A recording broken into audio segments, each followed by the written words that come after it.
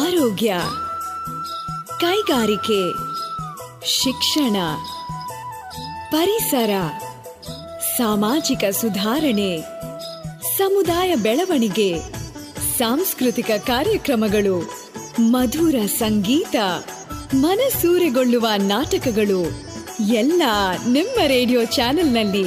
Radio active 90.4 megahertz. ಕೇಳಿ radio active, ಆಗಿ active. ನಮಸ್ಕಾರ ಕೇಳುಗರೆ, ನೀವು ಕೇಳ್ತಾ ಇದ್ದೀರಿ 90.4 ಕಂಪನಾಂಕಗಳ CR ರೇಡಿಯೋ ಆಕ್ಟಿವ್. ಇದು ಬೆಂಗಳೂರಿನ ಮೊಟ್ಟಮೊದಲ ಸಮುದಾಯ ಬಾನುಲಿ ಕೇಂದ್ರ.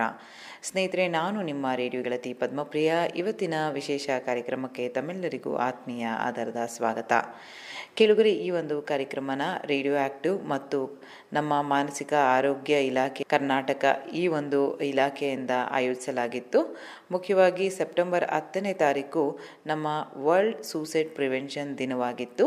ಈ ದಿನದಂದು ಆತ್ಮಹತ್ಯೆನ ತಡೆಗಟ್ಟುವಂತಹ ವಿಷಯಗಳ ಬಗ್ಗೆ ನಾವು ಸಮುದಾಯದ ಅನೇಕ ಜನಗಳ ಜೊತೆ ಮಾತನಾಡಿದ್ವಿ. ಈ ವೆಬಿನಾರಲ್ಲಿ ಏನೆಲ್ಲ ವಿಷಯಗಳನ್ನ ನಾವು ಮಾತನಾಡಿದ್ದೀವಿ ಅನ್ನುವಂತಹ ವಿಷಯವನ್ನು ಇವತ್ತು ನಮ್ಮ ಕಾರ್ಯಕ್ರಮದಲ್ಲಿ ಪ್ರಸ್ತುತಪಡಿಸ್ತಾ ಇದ್ದೀವಿ. ಬನ್ನಿ ಕೇಳಿ ಬರೋಣ. Good afternoon.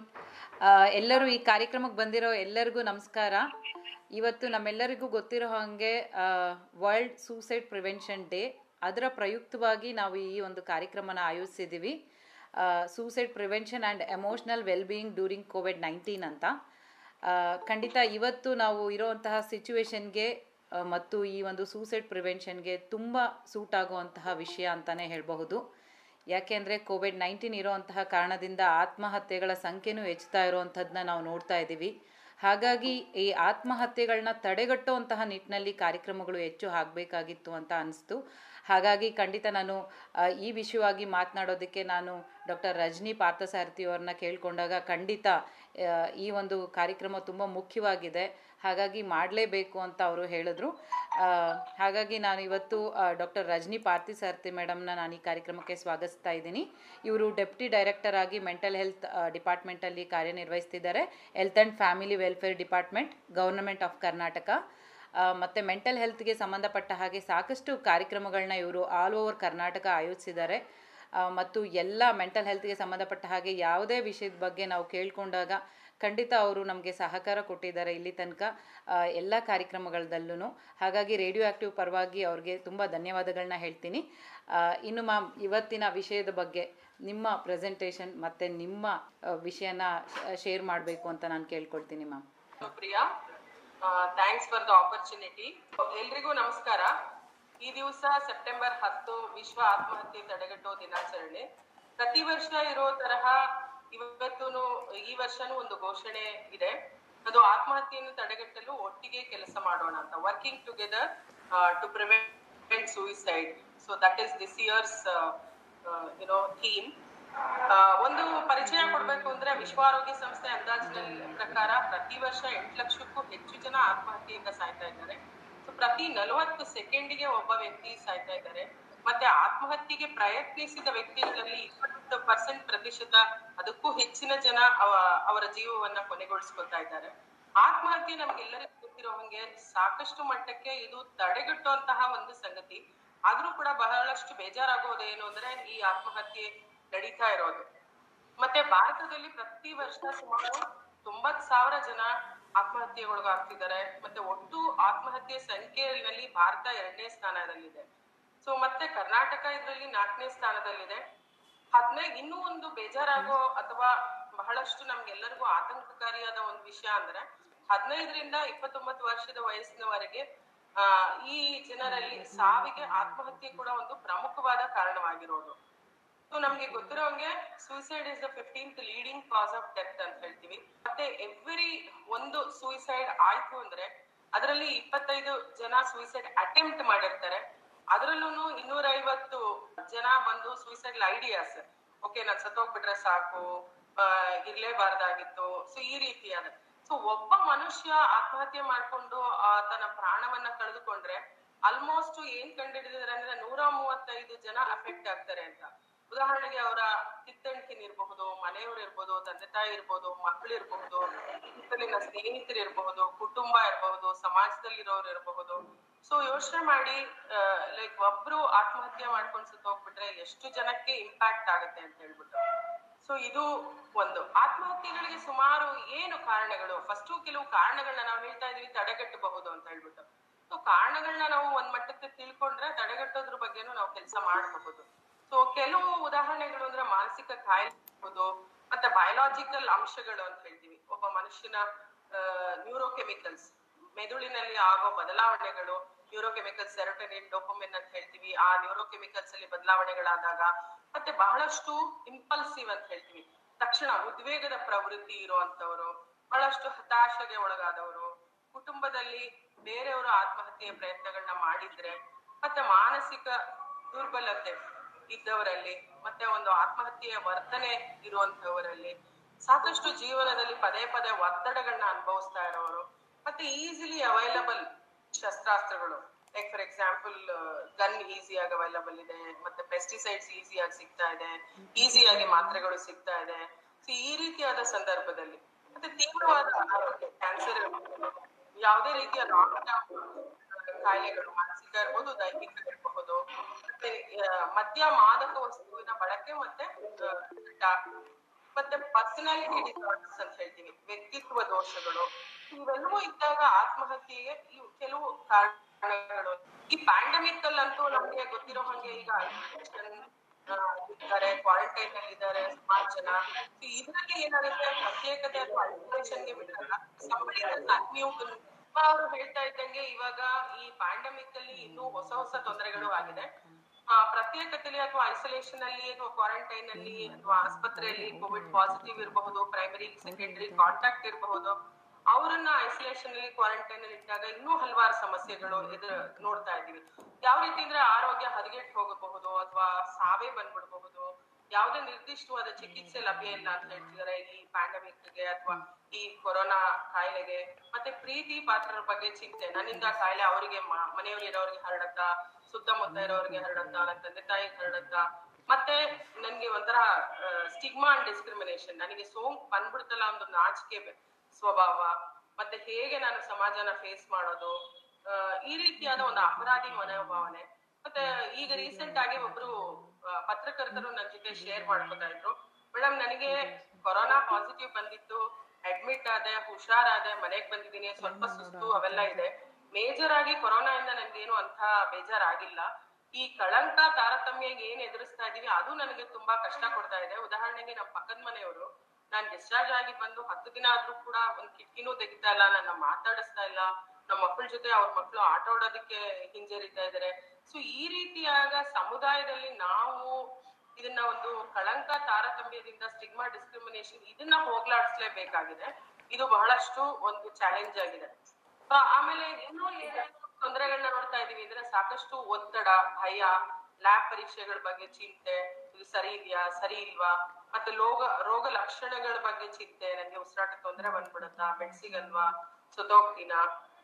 ಸೊ ಈ ರೀತಿಯಾಗಿ ಹಲವಾರು, ಮತ್ತೆ ಬೇರೆ ಅಧಿಕಾರಿಗಳು ನಮ್ಗೆ ಹೆಲ್ಪ್ ಮಾಡ್ತಾರಾ ಇಲ್ವಾ, ಆತ್ಮಹತ್ಯೆಯ ಆಲೋಚನೆಗಳು ಕೂಡ. ಅಂಡ್ ನಾವು ಕೇಳಿರ್ತೀವಿ ಎಷ್ಟೊಂದ್ ಜನ ಕೊರೋನಾ ಬಂದ್ಬಿಡುತ್ತೆ ಅಂತ ಹೆದರಿಕೆಗೆ ಕೂಡ ಆತ್ಮಹತ್ಯೆ ಪ್ರಯತ್ನಗಳನ್ನ ಮಾಡಿದ್ದಾರೆ, ಕೆಲವರು ಅದರಲ್ಲಿ ಸಕ್ಸೀಡ್ ಕೂಡ ಆಗಿದ್ದಾರೆ.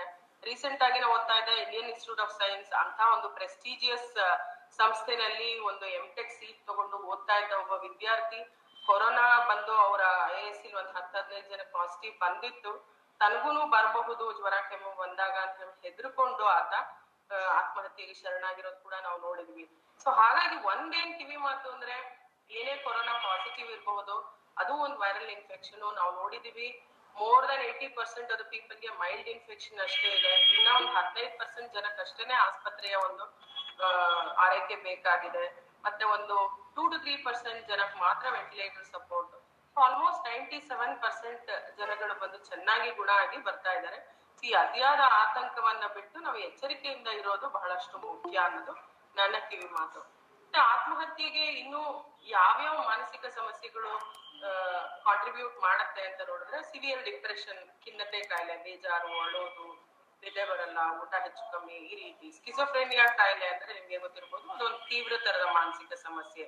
ಲೈಕ್ ಅವರಿಗೆ ಫಾಲ್ಸ್ ಫಿಕ್ಸ್ಡ್ ಬಿಲೀಫ್ಸ್ ಇರುತ್ತೆ, ಯಾರೋ ನನಗೆ ತೊಂದರೆ ಮಾಡ್ಬಿಡ್ತಾರೆ, ಯಾರೋ ನನ್ನ ಫಾಲೋ ಮಾಡ್ತಿದ್ದಾರೆ, ಮತ್ತೆ ವಾಯ್ಸಸ್ ಕೇಳಿಸೋದು, ಯಾರು ಮಾತಾಡಿಲ್ಲ ಆದ್ರೇನು ಅವ್ರಿಗೆ ಯಾರೋ ಮಾತಾಡ್ದಂಗ ಆಗೋದು, ಹೇಳ್ದಂಗ ಆಗೋದು, ಮತ್ತೆ ಮದ್ಯಪಾನ, ಮಾದಕ ವಸ್ತು ಬಳಕೆಯಿಂದ ಮಾನಸಿಕ ಸಮಸ್ಯೆಗಳು, ಅದರಿಂದ ಮತ್ತೆ ಆತ್ಮಹತ್ಯೆ ಆಗುವಂಥದ್ದು, ಪರ್ಸನಾಲಿಟಿ ಡಿಸಾರ್ಡರ್ಸ್ ಅಥವಾ ಸ್ವಭಾವದ ತೊಂದರೆಗಳು ಅಂತ ಹೇಳ್ತೀವಿ.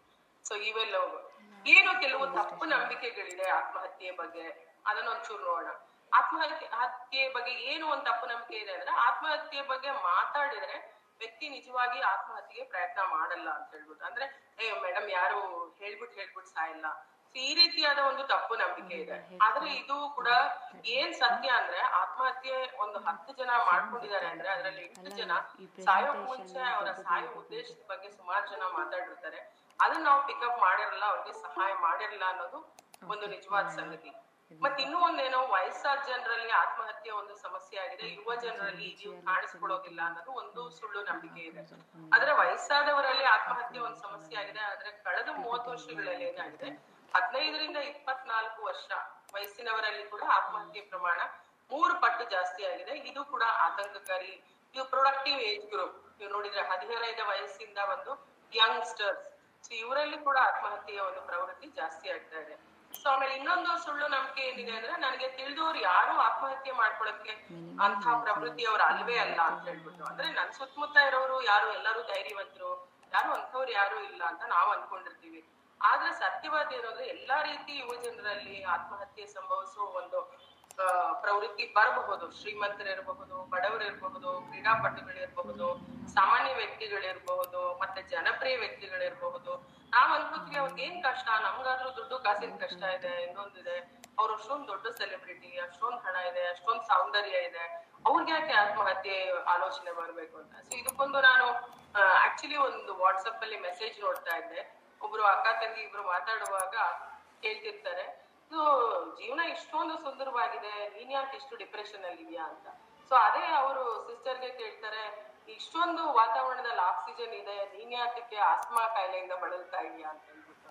ಸೊ ಹಾಗಾಗಿ ಹೇಗೆ ಕೆಮ್ಮು, ನೆಗಡಿ, ಜ್ವರ, ಅಸ್ತಮಾ ಒಂದು ಕಾಯಿಲೆ ಇದೆಯೋ, ಮಾನಸಿಕ ತೊಂದರೆಗಳು ಅದೇ ರೀತಿ ತಲೆನೋವು, ಕೆಮ್ಮು, ಜ್ವರ ತರಹ ಒಂದು ತೊಂದರೆಗಳು, ಪ್ಲಸ್ ಅದು ಆ ಬದಲಾವಣೆಗಳಿಂದ, ಮೆದುಳಿನ ನ್ಯೂರೋಕೆಮಿಕಲ್ಸ್ ಬದಲಾವಣೆಗಳಿಂದ, ಹಲವಾರು ತೊಂದರೆಗಳಿಂದ ಆತ್ಮಹತ್ಯೆಯ ಪ್ರವೃತ್ತಿ, ಮಾನಸಿಕ ತೊಂದರೆಗಳು ಕೂಡ ಬರಬಹುದು ಅನ್ನೋದು ನಾವು ಅರ್ಥ ಮಾಡ್ಕೋಬೇಕು.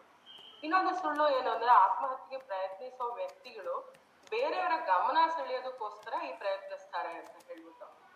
ಬಟ್ ಏನಂದ್ರೆ, ಅವ್ರು ಬೇಕಂತ ಬ್ಲಾಕ್ ಮೇಲ್ ಮಾಡಕ್ಕೋಸ್ಕರ ಮಾಡ್ತಾರೆ, ನಾಟಕ ಮಾಡ್ಲಿಕ್ಕೋಸ್ಕರ ಮಾಡ್ತಾರೆ, ಅವ್ರು ನಿಜವಾಗ್ಲೂ ಸತ್ತು ಹೋಗೋಕ್ಕೋಸ್ಕರ ಮಾಡ್ತಾ ಇಲ್ಲ ಅನ್ನೋದು ಒಂದು ತಪ್ಪು ನಂಬಿಕೆ ಇದೆ. ಬಹುಶಃ ಅವರು ಏನೋ ಅವರ ಮನಸ್ಸಿನ ಅಳಲನ್ನ ತೋಡ್ಕೊಳಕ್ ಆಗದೆ ಇರುವಂತಹ ಒಂದು ಸಂದರ್ಭದಲ್ಲಿ, ಇಮ್ಯಾಜಿನ್ ಮಾಡ್ಕೊಳ್ಳಿ, ಯಾರಿಗೇ ಆಗ್ಲಿ ಜೀವನದಲ್ಲಿ ಚೆನ್ನಾಗಿ ಜೀವನ ಮಾಡ್ಬೇಕು ಅನ್ನೋದೊಂದು ಆಸೆ ಇರುತ್ತೆ. ಸೊ ಅವರು ಯಾವ್ದೋ ಒಂದು ಸಂದರ್ಭದಲ್ಲಿ ಒತ್ತಡಕ್ಕೆ ಸಿಲುಕಿ ಸಾಯಕ್ಕೆ ಪ್ರಯತ್ನ ಮಾಡಿದ್ರೆ ಬಹುಶಃ ಯಾವಾಗೋ ಒಂದ್ಸರಿ ಗಮನ ಸೆಳೆಯೋದು ಯಾರೋ ಮಾಡಿರ್ಬಹುದು. ಆದ್ರೆ ಯಾರಾದ್ರೂ ಅವರಿಗೆ ಸ್ವಲ್ಪ ಗಮನ ನೀಡದೆ ಅವರಿಗೆ ಹೆಲ್ಪ್ ಮಾಡ್ಲಿಲ್ಲ ಅಂದ್ರೆ ಅದರ ಫಲಿತಾಂಶ ಬಂದು we are going to lose that person.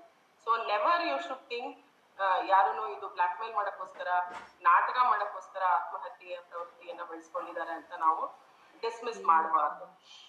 ಏನು ಹಾಗಾದ್ರೆ ಡಾಕ್ಟರ್ ಹೇಗೆ ಕಂಡುಹಿಡಿಯೋದು, ಈ ಎಚ್ಚರಿಕೆ ಚಿಹ್ನೆಗಳೇನು ಅಂತ ಕೇಳಿದ್ರೆ, ನೀವು ಸಾಯೋ ಬಗ್ಗೆ ಮಾತಾಡ್ತಾ ಇರೋದು, ಅಯ್ಯೋ ಸತ್ತೋಗ್ಬಿಟ್ರೆ ಸಾಕಪ್ಪ, ನಾನು ಇತರರಿಗೆ ಹೊರೆ ಆಗ್ಬಿಟ್ಟಿದೀನಿ, ನನ್ಗೆ ತುಂಬಾ ಒಂಟಿ ಅಂತ ಅನ್ನಿಸ್ತಾ ಇದೆ, ಸುತ್ತ ಎಲ್ಲರೂ ಇದ್ರು ಕೂಡ ಯಾರು ಇಲ್ಲ ಅಂತ ಅನ್ನಿಸ್ತಾ ಇದೆ. ಇತ್ತೀಚೆಗೆ ಅವರ ಸುತ್ತಮುತ್ತ ಇರೋ ಬಹಳಷ್ಟು ಕ್ಲೋಸ್ ಆಗಿರೋರು ಯಾರಾದ್ರೂ ಆತ್ಮಹತ್ಯೆ ಮಾಡಿಕೊಂಡಿದ್ರೆ, ಉದಾಹರಣೆ ಅವರ ಧರ್ಮಪತ್ನಿ ಇರಬಹುದು, ಗಂಡ ಇರಬಹುದು, ಅಥವಾ ಮನೆಯಲ್ಲಿ ಮಕ್ಕಳು, ತಂದೆ ತಾಯಿ, ಯಾರೋ ಈ ತರ ತುಂಬಾ ಕ್ಲೋಸ್ ಫ್ರೆಂಡ್, ಯಾರಾದ್ರೂ ನಿಕಟವಾದ ವ್ಯಕ್ತಿ ಆತ್ಮಹತ್ಯೆ ಮಾಡ್ಕೊಂಡಿದ್ರೆ ತುಂಬಾ ನೆಗೆಟಿವ್ ಥಾಟ್ಸ್, ನಕಾರಾತ್ಮಕ ಭಾವನೆಗಳು, ಸಹಾಯಕತೆ, ಹೆಲ್ಪ್ಲೆಸ್ನೆಸ್ ಅಂತ ಹೇಳ್ತೀವಿ, ಏನ್ ಮಾಡಿದ್ರೂ ಸರಿ ಹೋಗಲ್ಲ, ಈ ರೀತಿಯಾದ ಒಂದು ಮನೋಭಾವನೆ, ಮತ್ತೆ ಮನಸ್ಥಿತಿ ನಡವಳಿಕೆಯ ಬದಲಾವಣೆಗಳು. ಇಷ್ಟು ದಿನ ಚೆನ್ನಾಗೇ ಇದ್ರು, ಈಗ ಯಾಕೋ ಮಂಕಾಗ್ ಕೂತಿದ್ದಾರೆ, ಬೇಜಾರಾಗಿದ್ದಾರೆ, ಈ ರೀತಿ. ಆಮೇಲೆ ಮದ್ಯ, ಮಾದಕ ವಸ್ತು ಈ ನಡುವೆ ವಿಪರೀತವಾಗಿ ಬಳಕೆ ಮಾಡೋದು, ಮತ್ತೆ ಡಿಪ್ರೆಷನ್ಗೆ ಹೋಗಿರೋದು, ತೀವ್ರ ಚಂಚಲತೆ ಅಥವಾ ರೆಸ್ಟ್ಲೆಸ್ನೆಸ್ ಅಂತ ಏನ್ ಹೇಳ್ತೀವಿ ಅದರಿಂದ ಬಳಲ್ತಾ ಇರುವಂತದ್ದು, ಮತ್ತೆ ನಾನೇನೋ ಟ್ರ್ಯಾಪ್ ಆಗ್ಬಿಟ್ಟಿದೀನಿ, ನಂಗೇನೋ ತೊಂದರೆ ಆಗ್ಬಿಟ್ಟಿದೆ, ಈ ರೀತಿಯಾದ ಒಂದು ಅನುಭವಗಳನ್ನ ವ್ಯಕ್ತಪಡಿಸ್ತಾ ಇದ್ದಾರೆ. ಮತ್ತೆ ಭವಿಷ್ಯದಲ್ಲಿ ನನ್ಗೇನು ಆಸಕ್ತಿ ಇಲ್ಲ, ಇನ್ನೇನು ಮಾಡೋಕ್ಕೆ ಸಾಧ್ಯ ಇಲ್ಲ, ಜೀವನದಲ್ಲಿ ನನ್ಗೆ ಯಾವ್ದು ಉದ್ದೇಶಗಳೇ ಇಲ್ಲ, ತುಂಬಾ ಹತಾಶೆಯಾಗಿದೆ, ನನ್ಗೇನೋ ಗಿಲ್ಟ್ ಕಾಡ್ತಾ ಇದೆ, ನಾಚಿಕೆ ರೀತಿಯಾಗಿ ಯಾರ್ಯಾರು ಮಾತಾಡ್ತಿರ್ತಾರೆ ಆವಾಗ ಇದೆಲ್ಲ ಒಂದು ಎಚ್ಚರಿಕೆ ಗಂಟೆ ಅಂತ ನಾವು ತಗೋಬೇಕು. ಮತ್ತೆ ಸ್ನೇಹಿತರು ಮತ್ತೆ ಕುಟುಂಬದವರಿಂದ ಬಹಳಷ್ಟು ದೂರ ಆಗ್ಬಿಡೋದು, ಒಂಟಿ ಆಗಿರೋದು. ಇಷ್ಟ ದಿನ ಎಷ್ಟೊಂದ್ ಚೆನ್ನಾಗಿ ಮಾತಾಡ್ತಾ ಇದ್ರು, ಈಗ ಈ ನಡುವೆ ಯಾಕೋ ಮಂಕಾಗಿದ್ದಾರೆ, ಮಾತಾಡ್ತಾ ಇಲ್ಲ. ಮತ್ತೆ ಸಾಮಾಜಿಕವಾಗೂ ದೂರವಾಗಿರೋದು, ಗುಂಪು ಚಟುವಟಿಕೆಗಳು ಏನು ಗ್ರೂಪ್ ಆಕ್ಟಿವಿಟೀಸ್ ಮಾಡ್ತಿದ್ರು ಅದನ್ನ ಮಾಡದೇ ಇರೋದು, ನಿದ್ದೆ ಮಾಡ್ತಾ ಇರೋದು ಅಥವಾ ವಿಪರೀತ ನಿದ್ದೆ ಮಾಡೋದು, ಊಟದಲ್ಲಿ ಏರುಪೇರು, ಆಗಾಗ್ಲೇ ತುಂಬಾ ಇರಿಟೇಷನ್, ಕಿರಿಕಿರಿ ಮಾಡ್ಕೊಳ್ಳೋದು, ಜೀವನದಲ್ಲಿ ತುಂಬಾ ಕಹಿ ಘಟನೆಗಳು ಅಥವಾ ಕ್ರೈಸಿಸ್, ಸೊ ಏನೋ ಜಾಬ್ ಲಾಸ್ ಇರ್ಬೋದು, ಲಾಸ್ ಆಫ್ ಲವ್ಡ್ ಒನ್ ಇರಬಹುದು, ಯಾರನ್ನೋ ಇಷ್ಟಪಟ್ಟು ಅವರಿಂದ ರಿಜೆಕ್ಟ್ ಆಗಿರ್ಬಹುದು, ಮಕ್ಕಳಲ್ಲಿ ಫೇಲ್ಯೂರ್ ಇನ್ ಎಕ್ಸಾಮ್ಸ್ ಇರಬಹುದು, ವಯಸ್ಸಾದವರಲ್ಲಿ ಬಂದು ಅನಾರೋಗ್ಯದ ಸಮಸ್ಯೆಗಳಿರಬಹುದು, ಈ ತರ ಏನೋ ಕಿಡ್ನಿ ಫೇಲ್ಯೂರ್ಸ್ ಆಗಿರಬಹುದು, ಕ್ಯಾನ್ಸರ್ಸ್ ಆಗಿರಬಹುದು, ಯಾವುದೇ ರೀತಿಯಾದ ಒಂದು ಅಹಿತಕರ ಘಟನೆಗಳು ಆಗಿದ್ದಲ್ಲಿ, ಮತ್ತೆ ಹಿಂದೆ ಆತ್ಮಹತ್ಯೆ ಪ್ರಯತ್ನ ಮಾಡಿರೋರಲ್ಲಿ ದರ್ ಇಸ್ ಮೋರ್ ಚಾನ್ಸ್. ಮತ್ತೆ ಸಾವಿನ ವಿಷಯದ ಬಗ್ಗೆ ನಾ ಹೇಳ್ದಂಗೆ ಜಾಸ್ತಿ ಅದ್ರ ಬಗ್ಗೆ ಗಮನ ಹರಿಸೋದು, ಯಾವ ರೀತಿಯಲ್ಲಿ ಆತ್ಮಹತ್ಯೆ ಆಲೋಚನೆಗಳನ್ನ ವ್ಯಕ್ತಪಡಿಸಿ ಯಾವ ರೀತಿ ಆತ್ಮಹತ್ಯೆ ಮಾಡ್ಕೋಬಹುದು, ಇರ್ತ ಪ್ಲಾನಿಂಗ್ ಮಾಡೋದು, ವಿಲ್ ಬರ್ದಿಟ್ಟು ಬಿಡೋದು, ಮತ್ತೆ ತಮಗ ಅಮೂಲ್ಯವಾದ ಆಸ್ತಿಗಳೇನಿರುತ್ತೆ ಅದನ್ನೆಲ್ಲ ಮಾರಕ್ ಶುರು ಮಾಡೋದು, ವಿದ್ಯಾ ಕೊಟ್ಕೊಡೋದು, ಸೊ ಆತ್ಮಹತ್ಯೆಯ ಒಂದು ನೋಟ್ ಬರ್ದಿಡೋದು, ಸೊ ಈ ರೀತಿ. ಆಮೇಲೆ ಆತ್ಮಹತ್ಯೆ ವಿಧಾನಗಳನ್ನ ಅಂತರ್ಜಾಲದಲ್ಲಿ ಹುಡುಕೋದು, ಯಾವ್ಯಾವ ಏನೋ ಮೆಥಡ್ಸ್ ಇದೆ ಅಂತ ಹೇಳ್ಬಿಟ್ಟು, ಇವೆಲ್ಲವನ್ನು ನೀವು ನಿಮ್ಮ ಕಲೀಗ್ಸು ಅಥವಾ ಮನೇಲಿರೋರು ಸುತ್ತಮುತ್ತಲಿರೋರಲ್ಲಿ ನೀವು ನೋಡಿದ್ರೆ ನೀವು ಸ್ವಲ್ಪ ಕೇರ್ಫುಲ್ ಆಗಿರ್ಬೇಕಾಗತ್ತೆ. ಆಮೇಲೆ ಏನು ಪ್ರೊಟೆಕ್ಟಿವ್ ಫ್ಯಾಕ್ಟರ್ಸ್ ಏನು ಆತ್ಮಹತ್ಯೆ ಮಾಡ್ಕೊಳ್ತಾ ಇರಕ್ಕೆ ಅಂದ್ರೆ ಮನೆಯಲ್ಲಿ ಮಕ್ಕಳು ಇರೋದು, ಕುಟುಂಬದ ಜವಾಬ್ದಾರಿ ಬಗ್ಗೆ ನಮ್ಗೆ ಕಾಳಜಿ ಇರೋದು, ಪ್ರೆಗ್ನೆನ್ಸಿ, ಗರ್ಭಧಾರಣೆ, ಧಾರ್ಮಿಕತೆ, ಮತ್ತೆ ಜೀವನದಲ್ಲಿ ಒಂದು ಕಂಟೆಂಟ್ಮೆಂಟ್ ಅಥವಾ ತೃಪ್ತಿ ಅಂತ ಹೇಳ್ತೀವಿ. ಆಮೇಲೆ ಒತ್ತಡವನ್ನ ನಿಭಾಯಿಸುವ ಒಂದು ಕೌಶಲ್ಯ. ಒತ್ತಡ ಇಲ್ಲದೆ ಯಾರು ಇರಕ್ ಸಾಧ್ಯ ಇಲ್ಲ ಜೀವನದಲ್ಲಿ. ಸೊ ಎಲ್ರಿಗೂ ನಾವು ನೋಡಿದಂಗೆ ಇಟ್ಸ್ ಅ ಬೆಲ್ ಕರ್ವ್. ಒಂದು ಮಟ್ಟಕ್ಕೆ ಒತ್ತಡ ಬೇಕು ಅಚೀವ್ ಮಾಡ್ಲಿಕ್ಕೆ, ಬಟ್ ತುಂಬಾ ಒತ್ತಡ ಆದ್ರೆ ಅದು ಡಿಸ್ಟ್ರೆಸ್ ಆಗುತ್ತೆ. So there should be a balance. ಮತ್ತೆ ಯಾವುದೇ ಕಷ್ಟ ಬಂದಾಗ ಅದನ್ನ ನಿಭಾಯಿಸಕ್ಕೆ ಒಂದು ಕೌಶಲ್ಯವನ್ನ ನಾವು ಬೆಳೆಸ್ಕೋಬೇಕಾಗುತ್ತೆ ಮೊದಲಿಂದಾನು. ಆಮೇಲೆ ಸಕಾರಾತ್ಮಕವಾಗಿ ಸಮಸ್ಯೆಗಳನ್ನ ಪರಿಹರಿಸೋ ಒಂದು ಕೌಶಲ್ಯ. ಯಾವುದೇ ಒಂದು ಸಮಸ್ಯೆ ಬಂತು ಅಂದ್ರೆ ಅದನ್ನ ಯಾವ ರೀತಿ ನಾವು ಸಾಲ್ವ್ ಮಾಡ್ಕೋಬಹುದು, ಅದರಲ್ಲಿ ಪ್ಲಾನ್ ABC ಮಾಡ್ಕೊಂಡು ಆ ಒಂದು ಪ್ರಾಬ್ಲಮ್ಗೆ ಸೊಲ್ಯೂಷನ್ ಇದೆಯಾ ಇಲ್ವಾ, ಸೊಲ್ಯೂಷನ್ ಇತ್ತು ಅಂದ್ರೆ ಯಾವ ರೀತಿ ಆ ಸೊಲ್ಯೂಷನ್ ನ ಸ್ಟೆಪ್ ಬೈ ಸ್ಟೆಪ್ ಮಾಡ್ಬೇಕು. ಸೊಲ್ಯೂಷನೇ ಇಲ್ಲ, ಉದಾಹರಣೆಗೆ ಯಾರೋ ಸತ್ತು ಹೋಗ್ಬಿಟ್ರು, ಆವಾಗ ದುಃಖ ಬರುತ್ತೆ. How do you deal with the emotions, ನಮ್ಮ ಆ ದುಃಖದ ಬಗ್ಗೆ, ಕೋಪದ ಬಗ್ಗೆ ಯಾವ ರೀತಿ ನಾವು ಅದರಿಂದ ಆಚೆ ಬರ್ತೀವಿ. ಹೀಗೆ ಈ ಯಾವುದೇ ಒತ್ತಡವನ್ನ ಯಾವ ರೀತಿ ನಾವು ಸಕಾರಾತ್ಮಕವಾಗಿ ಅದನ್ನ ನಿಭಾಯಿಸ್ತೀವಿ ಅನ್ನೋದು ಬಹಳಷ್ಟು ಮುಖ್ಯ.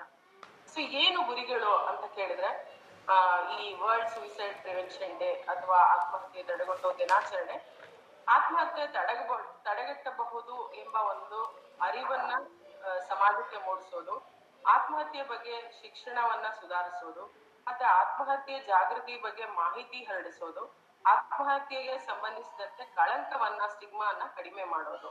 ಸೊ ನಾವು ರಾಜ್ಯಾದ್ಯಂತ ಈ ದಿವಸ ಬಂದು ಇನ್ನು ಇವತ್ತಿಂದ ಒಂದು ವಾರ ತನಕ ಈ ಆತ್ಮಹತ್ಯೆ ತಡೆಗಟ್ಟುವ ಬಗ್ಗೆ ಮತ್ತೆ ಮಾನಸಿಕ ಆರೋಗ್ಯದ ಬಗ್ಗೆ ಎಲ್ಲಾ ಕಡೆನೂ ಒಂದು ಅವೇರ್ನೆಸ್ ನ ಮೂಡಿಸ್ಬೇಕು ಅಂತ ರಾಜ್ಯಾದ್ಯಂತ ನಾವು ಒಂದು ಪಣ ತೊಟ್ಟಿದ್ದೀವಿ. ಇವತ್ತು ಪೇಪರ್ಸ್ ಅಲ್ಲೂ ನೋಡಿರಬಹುದು, ಕನ್ನಡ ಮತ್ತೆ ಇಂಗ್ಲಿಷ್ ಪೇಪರ್ಸ್ ಅಲ್ಲಿ ಆತ್ಮಹತ್ಯೆ ತಡೆಗಟ್ಟೋದ್ ಬಗ್ಗೆ ಜಾಹೀರಾತುಗಳು ಕೂಡ ಬಂದಿದೆ.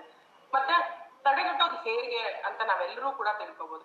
ಇದು ಡಾಕ್ಟರ್ದು ಕೆಲಸ, ಇದು ಸೈಕ್ಯಾಟ್ರಿಸ್ಟ್ ಕೆಲಸ, ಇದು ಕೌನ್ಸಿಲರ್ ಕೆಲಸ, ಆ ರೀತಿ ಅಲ್ಲ. ಸೊ ಆತ್ಮಹತ್ಯೆ ತಡೆಗಟ್ಟೋದು ಬಂದು ನಮ್ಮೆಲ್ಲರ ಜವಾಬ್ದಾರಿ.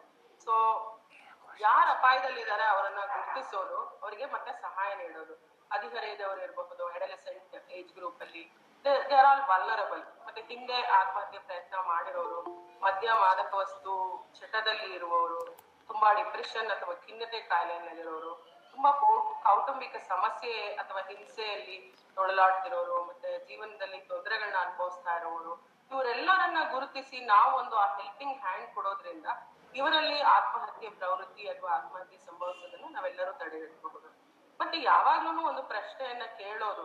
ಫಾರ್ ಎಕ್ಸಾಂಪಲ್, ಎಲ್ಲರಿಗೂ ಏನೊಂದು ತಪ್ಪು ನಂಬಿಕೆ ಇದೆ ಅಂದ್ರೆ, ನಿಮ್ಗೆ ಆತ್ಮಹತ್ಯೆ ಆಲೋಚನೆ ಇದೆಯಾ, ಆ ರೀತಿ ಯಾವಾಗಾದ್ರು ಪ್ಲಾನ್ ಮಾಡಿದೀರಾ, ಆ ರೀತಿ ಅನ್ಸಿದ್ಯಾ, ಈ ರೀತಿ ಕೇಳ್ಬಿಟ್ರೇನೆ ಅವ್ರು ಆತ್ಮಹತ್ಯೆ ಮಾಡ್ಕೊಳ್ತಾರೆ ಅನ್ನೋದು ಒಂದು ಯೋಚನೆ ಇದೆ ಎಲ್ಲರಿಗೂ. ಬಟ್ ಅದು ಒಂದು ತಪ್ಪು ನಂಬಿಕೆ. ಸೊ ಯೂಶಲಿ ಆ ಕೇಳೋ ರೀತಿ ಒಂದು ಮುಖ್ಯ ಆಗುತ್ತೆ. ಉದಾಹರಣೆಗೆ ಎಷ್ಟೋ ಕಡೆ ಡಾಕ್ಟರ್ಸ್ ಹತ್ರನೂ ಬರ್ತಾರೆ, ಬಂದಾಗ ಮೈಕೈ ನೋವು ಇನ್ನೊಂದು ಮತ್ತೊಂದು ಪದೇ ಪದೇ ಬರ್ತಾ ಇರ್ತಾರೆ. So one more question will ask, how are you, ಹೇಗ್ ನಡೀತಾ ಇದೆ, ಯಾಕೋ ಇವತ್ತು ಅಲ್ಲಾಗಿದ್ದೀರಾ, ಏನು ಮನೆ ಕಡೆ ಏನ್ ತೊಂದರೆ ಇದೆಯಾ. So one more question will make them okay, ಯಾರೋ ಕೇಳೋರು ಇದಾರಪ್ಪ ಅಂತ ಹೇಳಕ್ ಶುರು ಮಾಡ್ತಾರೆ. ಮತ್ತೆ ಯಾವಾಗ ನಮ್ಗೆ ಬೇಜಾರಾಗುತ್ತೆ, ತೊಂದರೆಗಳಾಗತ್ತೆ, we should seek help.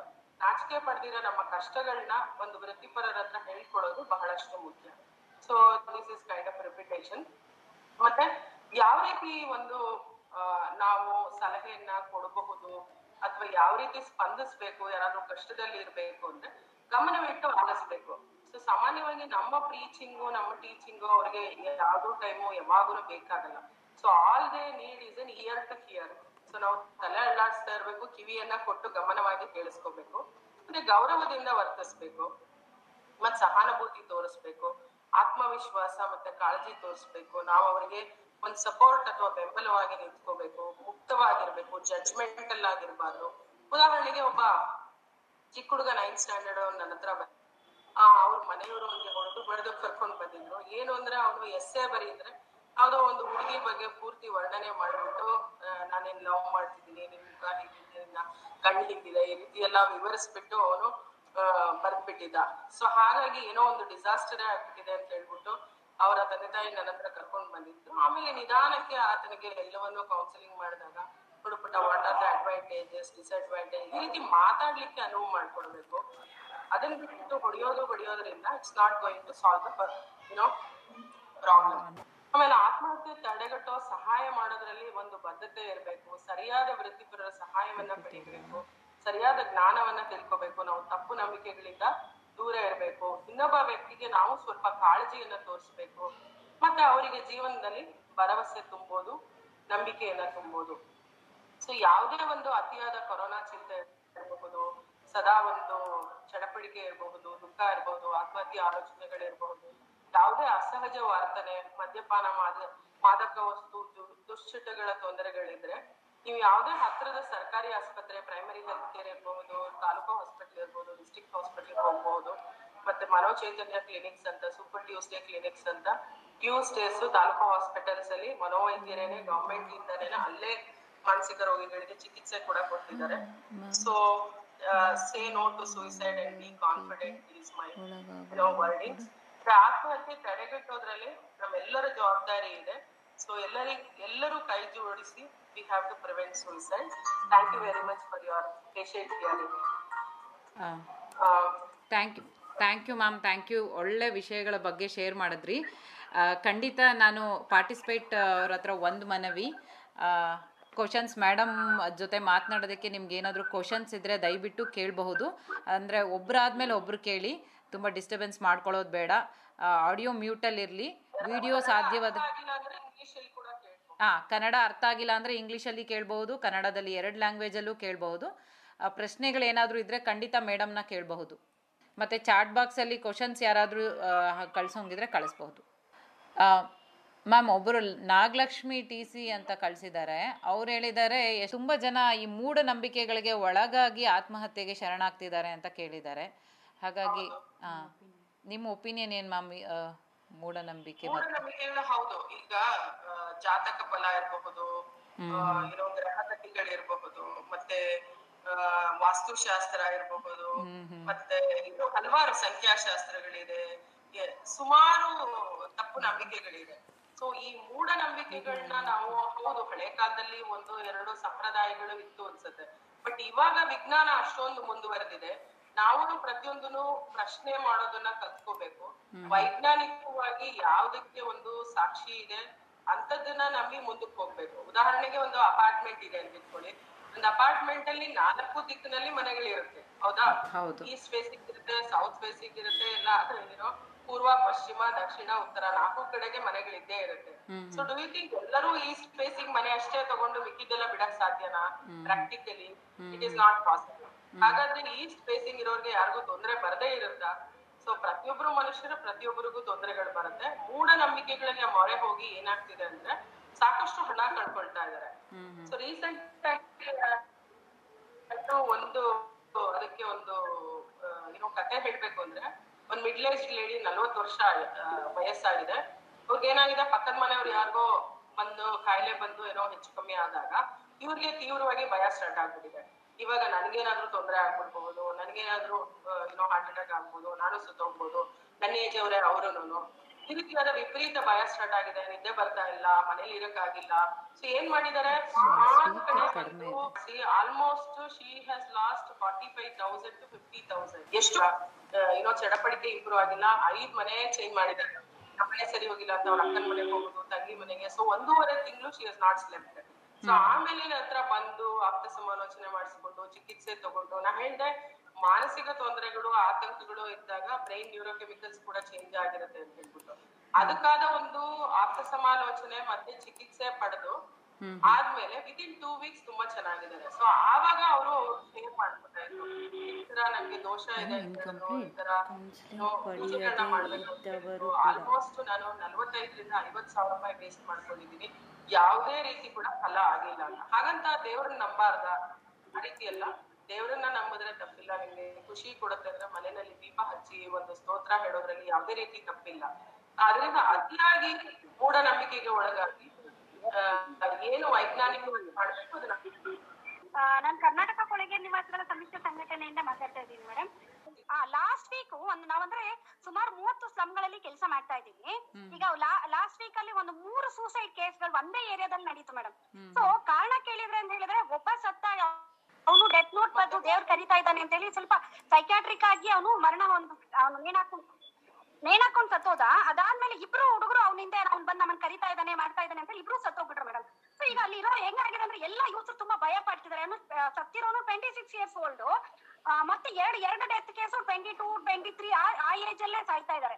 So ಹೀಗಾಗಿ ಅದು ಈ ಸೂಸೈಡ್ಗೆ ಇದೊಂದು ಕಾರಣ ಅಥವಾ ನಿಜವಾಗ್ಲೂ ಆ ರೀತಿ ನಡೆಯುತ್ತಾ? ಬರೀ ಇದು ಮಾನಸಿಕವಾಗಿ ಅವನ ಬಗ್ಗೆ ನೆನ್ಸ್ಕೊಂಡು ಈ ತರ ಆಗ್ತಾ ಇದೆಯಾ? ಅದು ನಮ್ಗೆ ಅರ್ಥ ಆಗ್ತಾ ಇಲ್ಲ. ಅವ್ರಿಗೆಲ್ರಿಗೂ ಒಂದು ಕೌನ್ಸಿಲಿಂಗು ಸಹ ಕೊಡ್ಬೇಕು ಅಂತ ಹೇಳಿ ಪ್ಲಾನ್. ಇದ್ರ ಬಗ್ಗೆ ತಮ್ಮ ಅಭಿಪ್ರಾಯ ಏನು ಮೇಡಮ್? ನೀವು ಹೋಗ್ತಿದ್ದ ಜಾಗದಲ್ಲಿ ಇತ್ತೀಚೆಗೆ 3 ಸೂಸೈಡ್ಸ್ ಆಗಿದೆ, ಸೇಮ್ ಏಜ್ ಗ್ರೂಪ್ ಯಂಗ್ಸ್ಟರ್ಸ್. ಒಬ್ರು ಮಾತ್ರ ಬರ್ದಿಟ್ಟಿದ್ದಾರೆ, ದೇವ್ರು ಕರಿತಾ ಇದ್ದಾರೆ ಅಂತ ಹೇಳ್ಬಿಟ್ಟು ಹೊಟ್ಟೋಗಿದ್ದಾರೆ ಅಂತ. ಈ ತೀವ್ರವಾದ ನಾನೇನ್ ಹೇಳಿದೆ, ವಾಟ್ಸಪ್ ಸ್ಟೇಟ್ಸ್ ಅಂತ ಹೇಳ್ಬಿಟ್ಟು. ಸೊ ಯಾರೋ ಹುಡುಗರು ಮಾತಾಡ್ತಾ ಇರ್ಬೋದು, ಹುಡುಗಿಯರು ಮಾಡ್ತಾ ಇರ್ಬೋದು, ದೇವ್ರು ಮಾತಾಡ್ದಂಗೆ ಇರ್ಬೋದು, ಮನುಷ್ಯ ನನ್ನ ಜೊತೆ ಬಾ, ಈ ರೀತಿ ಎಲ್ಲ ವಾಯ್ಸಸ್ ಕೇಳೋ ಒಂದು ಪ್ರವೃತ್ತಿ ಆಗಬಹುದು. ಸೊ ಹಂಗಾಗಿ ಆತ ಆತ್ಮಹತ್ಯೆಗೆ ಶರಣಾಗಿತ್ತು. ಮತ್ತೆ ಅದೇ ಏರಿಯಾದಲ್ಲಿ ಅದೇ ಏಜ್ ಗ್ರೂಪ್ ಅಲ್ಲಿ ಆಗೋದು.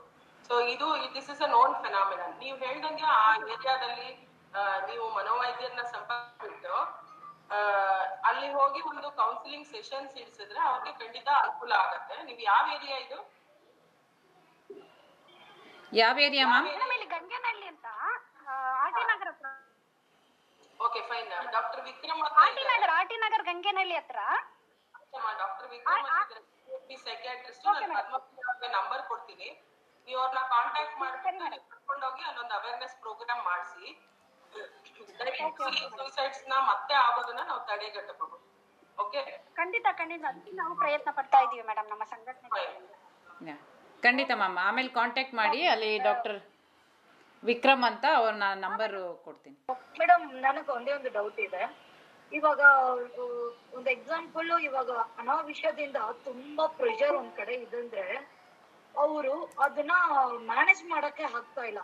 ಸೊ ಅದು ಯಾವ ರೀತಿಯಲ್ಲಿ ಮ್ಯಾನೇಜ್ ಮಾಡ್ಬೇಕಂತ ಅವ್ರಿಗೆ ಅದು ಅರ್ಥ ಆಗ್ತಾ ಇಲ್ಲ. ಆ ಪ್ರೆಷರ್ನ ಬೇರೆ ಒಬ್ಬರ ಮೇಲೆ ತಿಂತಾ ಇದ್ದಾರೆ.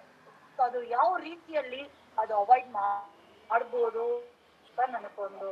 ಅದೇ ನಾನ್ ನಿಮ್ಗೆ ಹೇಳ್ತಿದ್ದೆ, ಏನೇ ಒತ್ತಡ ಇರಬಹುದು, ನೀವು ಡೀಟೇಲ್ಸ್ ಹೇಳ್ತೀರಾ ಅಥವಾ ಇಷ್ಟೇ ಹೇಳಕ್ಕಾಗತ್ತಾ? ಇವಾಗ ಕೊರೋನಾ ಇಂದ ಇವಾಗ ಎಲ್ಲಾ ಕಡೆನೂ ಹಣದು ತೊಂದರೆ ಇದೆ. ಸೊ ಇದಕ್ ಮುಂಚೆ ಯಾವ ಪ್ರಾಬ್ಲಮ್ ಇರ್ಲಿಲ್ಲ. ಅಂದ್ರೆ ಇವಾಗ ಅನಾವಿಷಯದಿಂದ ಒಂದೊಂದ್ ಕಡೆಯಿಂದನೂ ಪ್ರೆಷರ್ ಬರ್ತಾ ಇದೆ. ಸೊ ಫೀಸ್ದಾಗ್ಲಿ ಇಲ್ಲ ಲೋನ್ದಾಗ್ಲಿ ಎಲ್ಲಾ ಕಡೆಯಿಂದನೂ ಪ್ರೆಷರ್ ಬರ್ತಾ ಇದೆ. ಅವಾಗ ಆ ಪ್ರೆಷರ್ ಒಬ್ರಿಗೆ ಫುಲ್ ಸೇರುತ್ತೆ ಮೈಂಡ್ ಅಲ್ಲಿ. ಎಲ್ಲಾ ಕಡೆಯಿಂದ ಪ್ರೆಷರ್ ಬರುವಾಗ ಅವ್ರಿಗೆ ಏನೋ ಮಾಡಕ್ ಆಗ್ತಾ ಇಲ್ಲ, ಅದನ್ನ ಫೇಸ್ ಮಾಡಕ್ ಆಗ್ತಾ ಇಲ್ಲ. ಸೊ ಅಂತ ಟೈಮ್ ಅಲ್ಲಿ ಸಾಯ್ಬೇಕು ಅಂತ ಅನ್ಸುತ್ತೆ. ಇನ್ನೊಂದು ಆ ಪ್ರೆಷರ್ನ ನಮ್ ಮೇಲೆ ಹಾಕಕ್ಕೆ ಶುರು ಮಾಡ್ತಾ ಇದ್ದಾರೆ. ಸೊ ಅದು ಯಾವ ರೀತಿಯಲ್ಲಿ ನಾವು ಅದನ್ನ ಅವಾಯ್ಡ್ ಮಾಡ್ತೀವಿ? ಅವರು ಹಾ ಹೌದು. ಈಗ ನಾನ್ ಹೇಳ್ತೀನಿ ಕೇಳಿ. ಸೊ ಫೈನಾನ್ಷಿಯಲ್ ಪ್ರೆಷರ್ ಇದೆ, ಅದನ್ನ ವಾಪಸ್ ಕಟ್ಲಿಕ್ಕೆ ಕಷ್ಟ ಆಗ್ತಾ ಇದೆ. ಇದನ್ನ ಹೇಗೆ ಬಂದು ನೀವು ತಡಿಬೇಕು, ಹೇಗೆ ನಿಭಾಯಿಸ್ಬೇಕು ಅಂತ ಕೇಳ್ತಿದ್ದೀರಿ. ಅದಕ್ಕೆ ಒಂದು ಪಾಸಿಬಲ್, ಕೆಲವಕ್ಕೆ ಸೊಲ್ಯೂಷನ್ಸ್ ಇರುತ್ತೆ, ಕೆಲವಕ್ಕೆ ಸೊಲ್ಯೂಷನ್ಸ್ ಇರಲ್ಲ.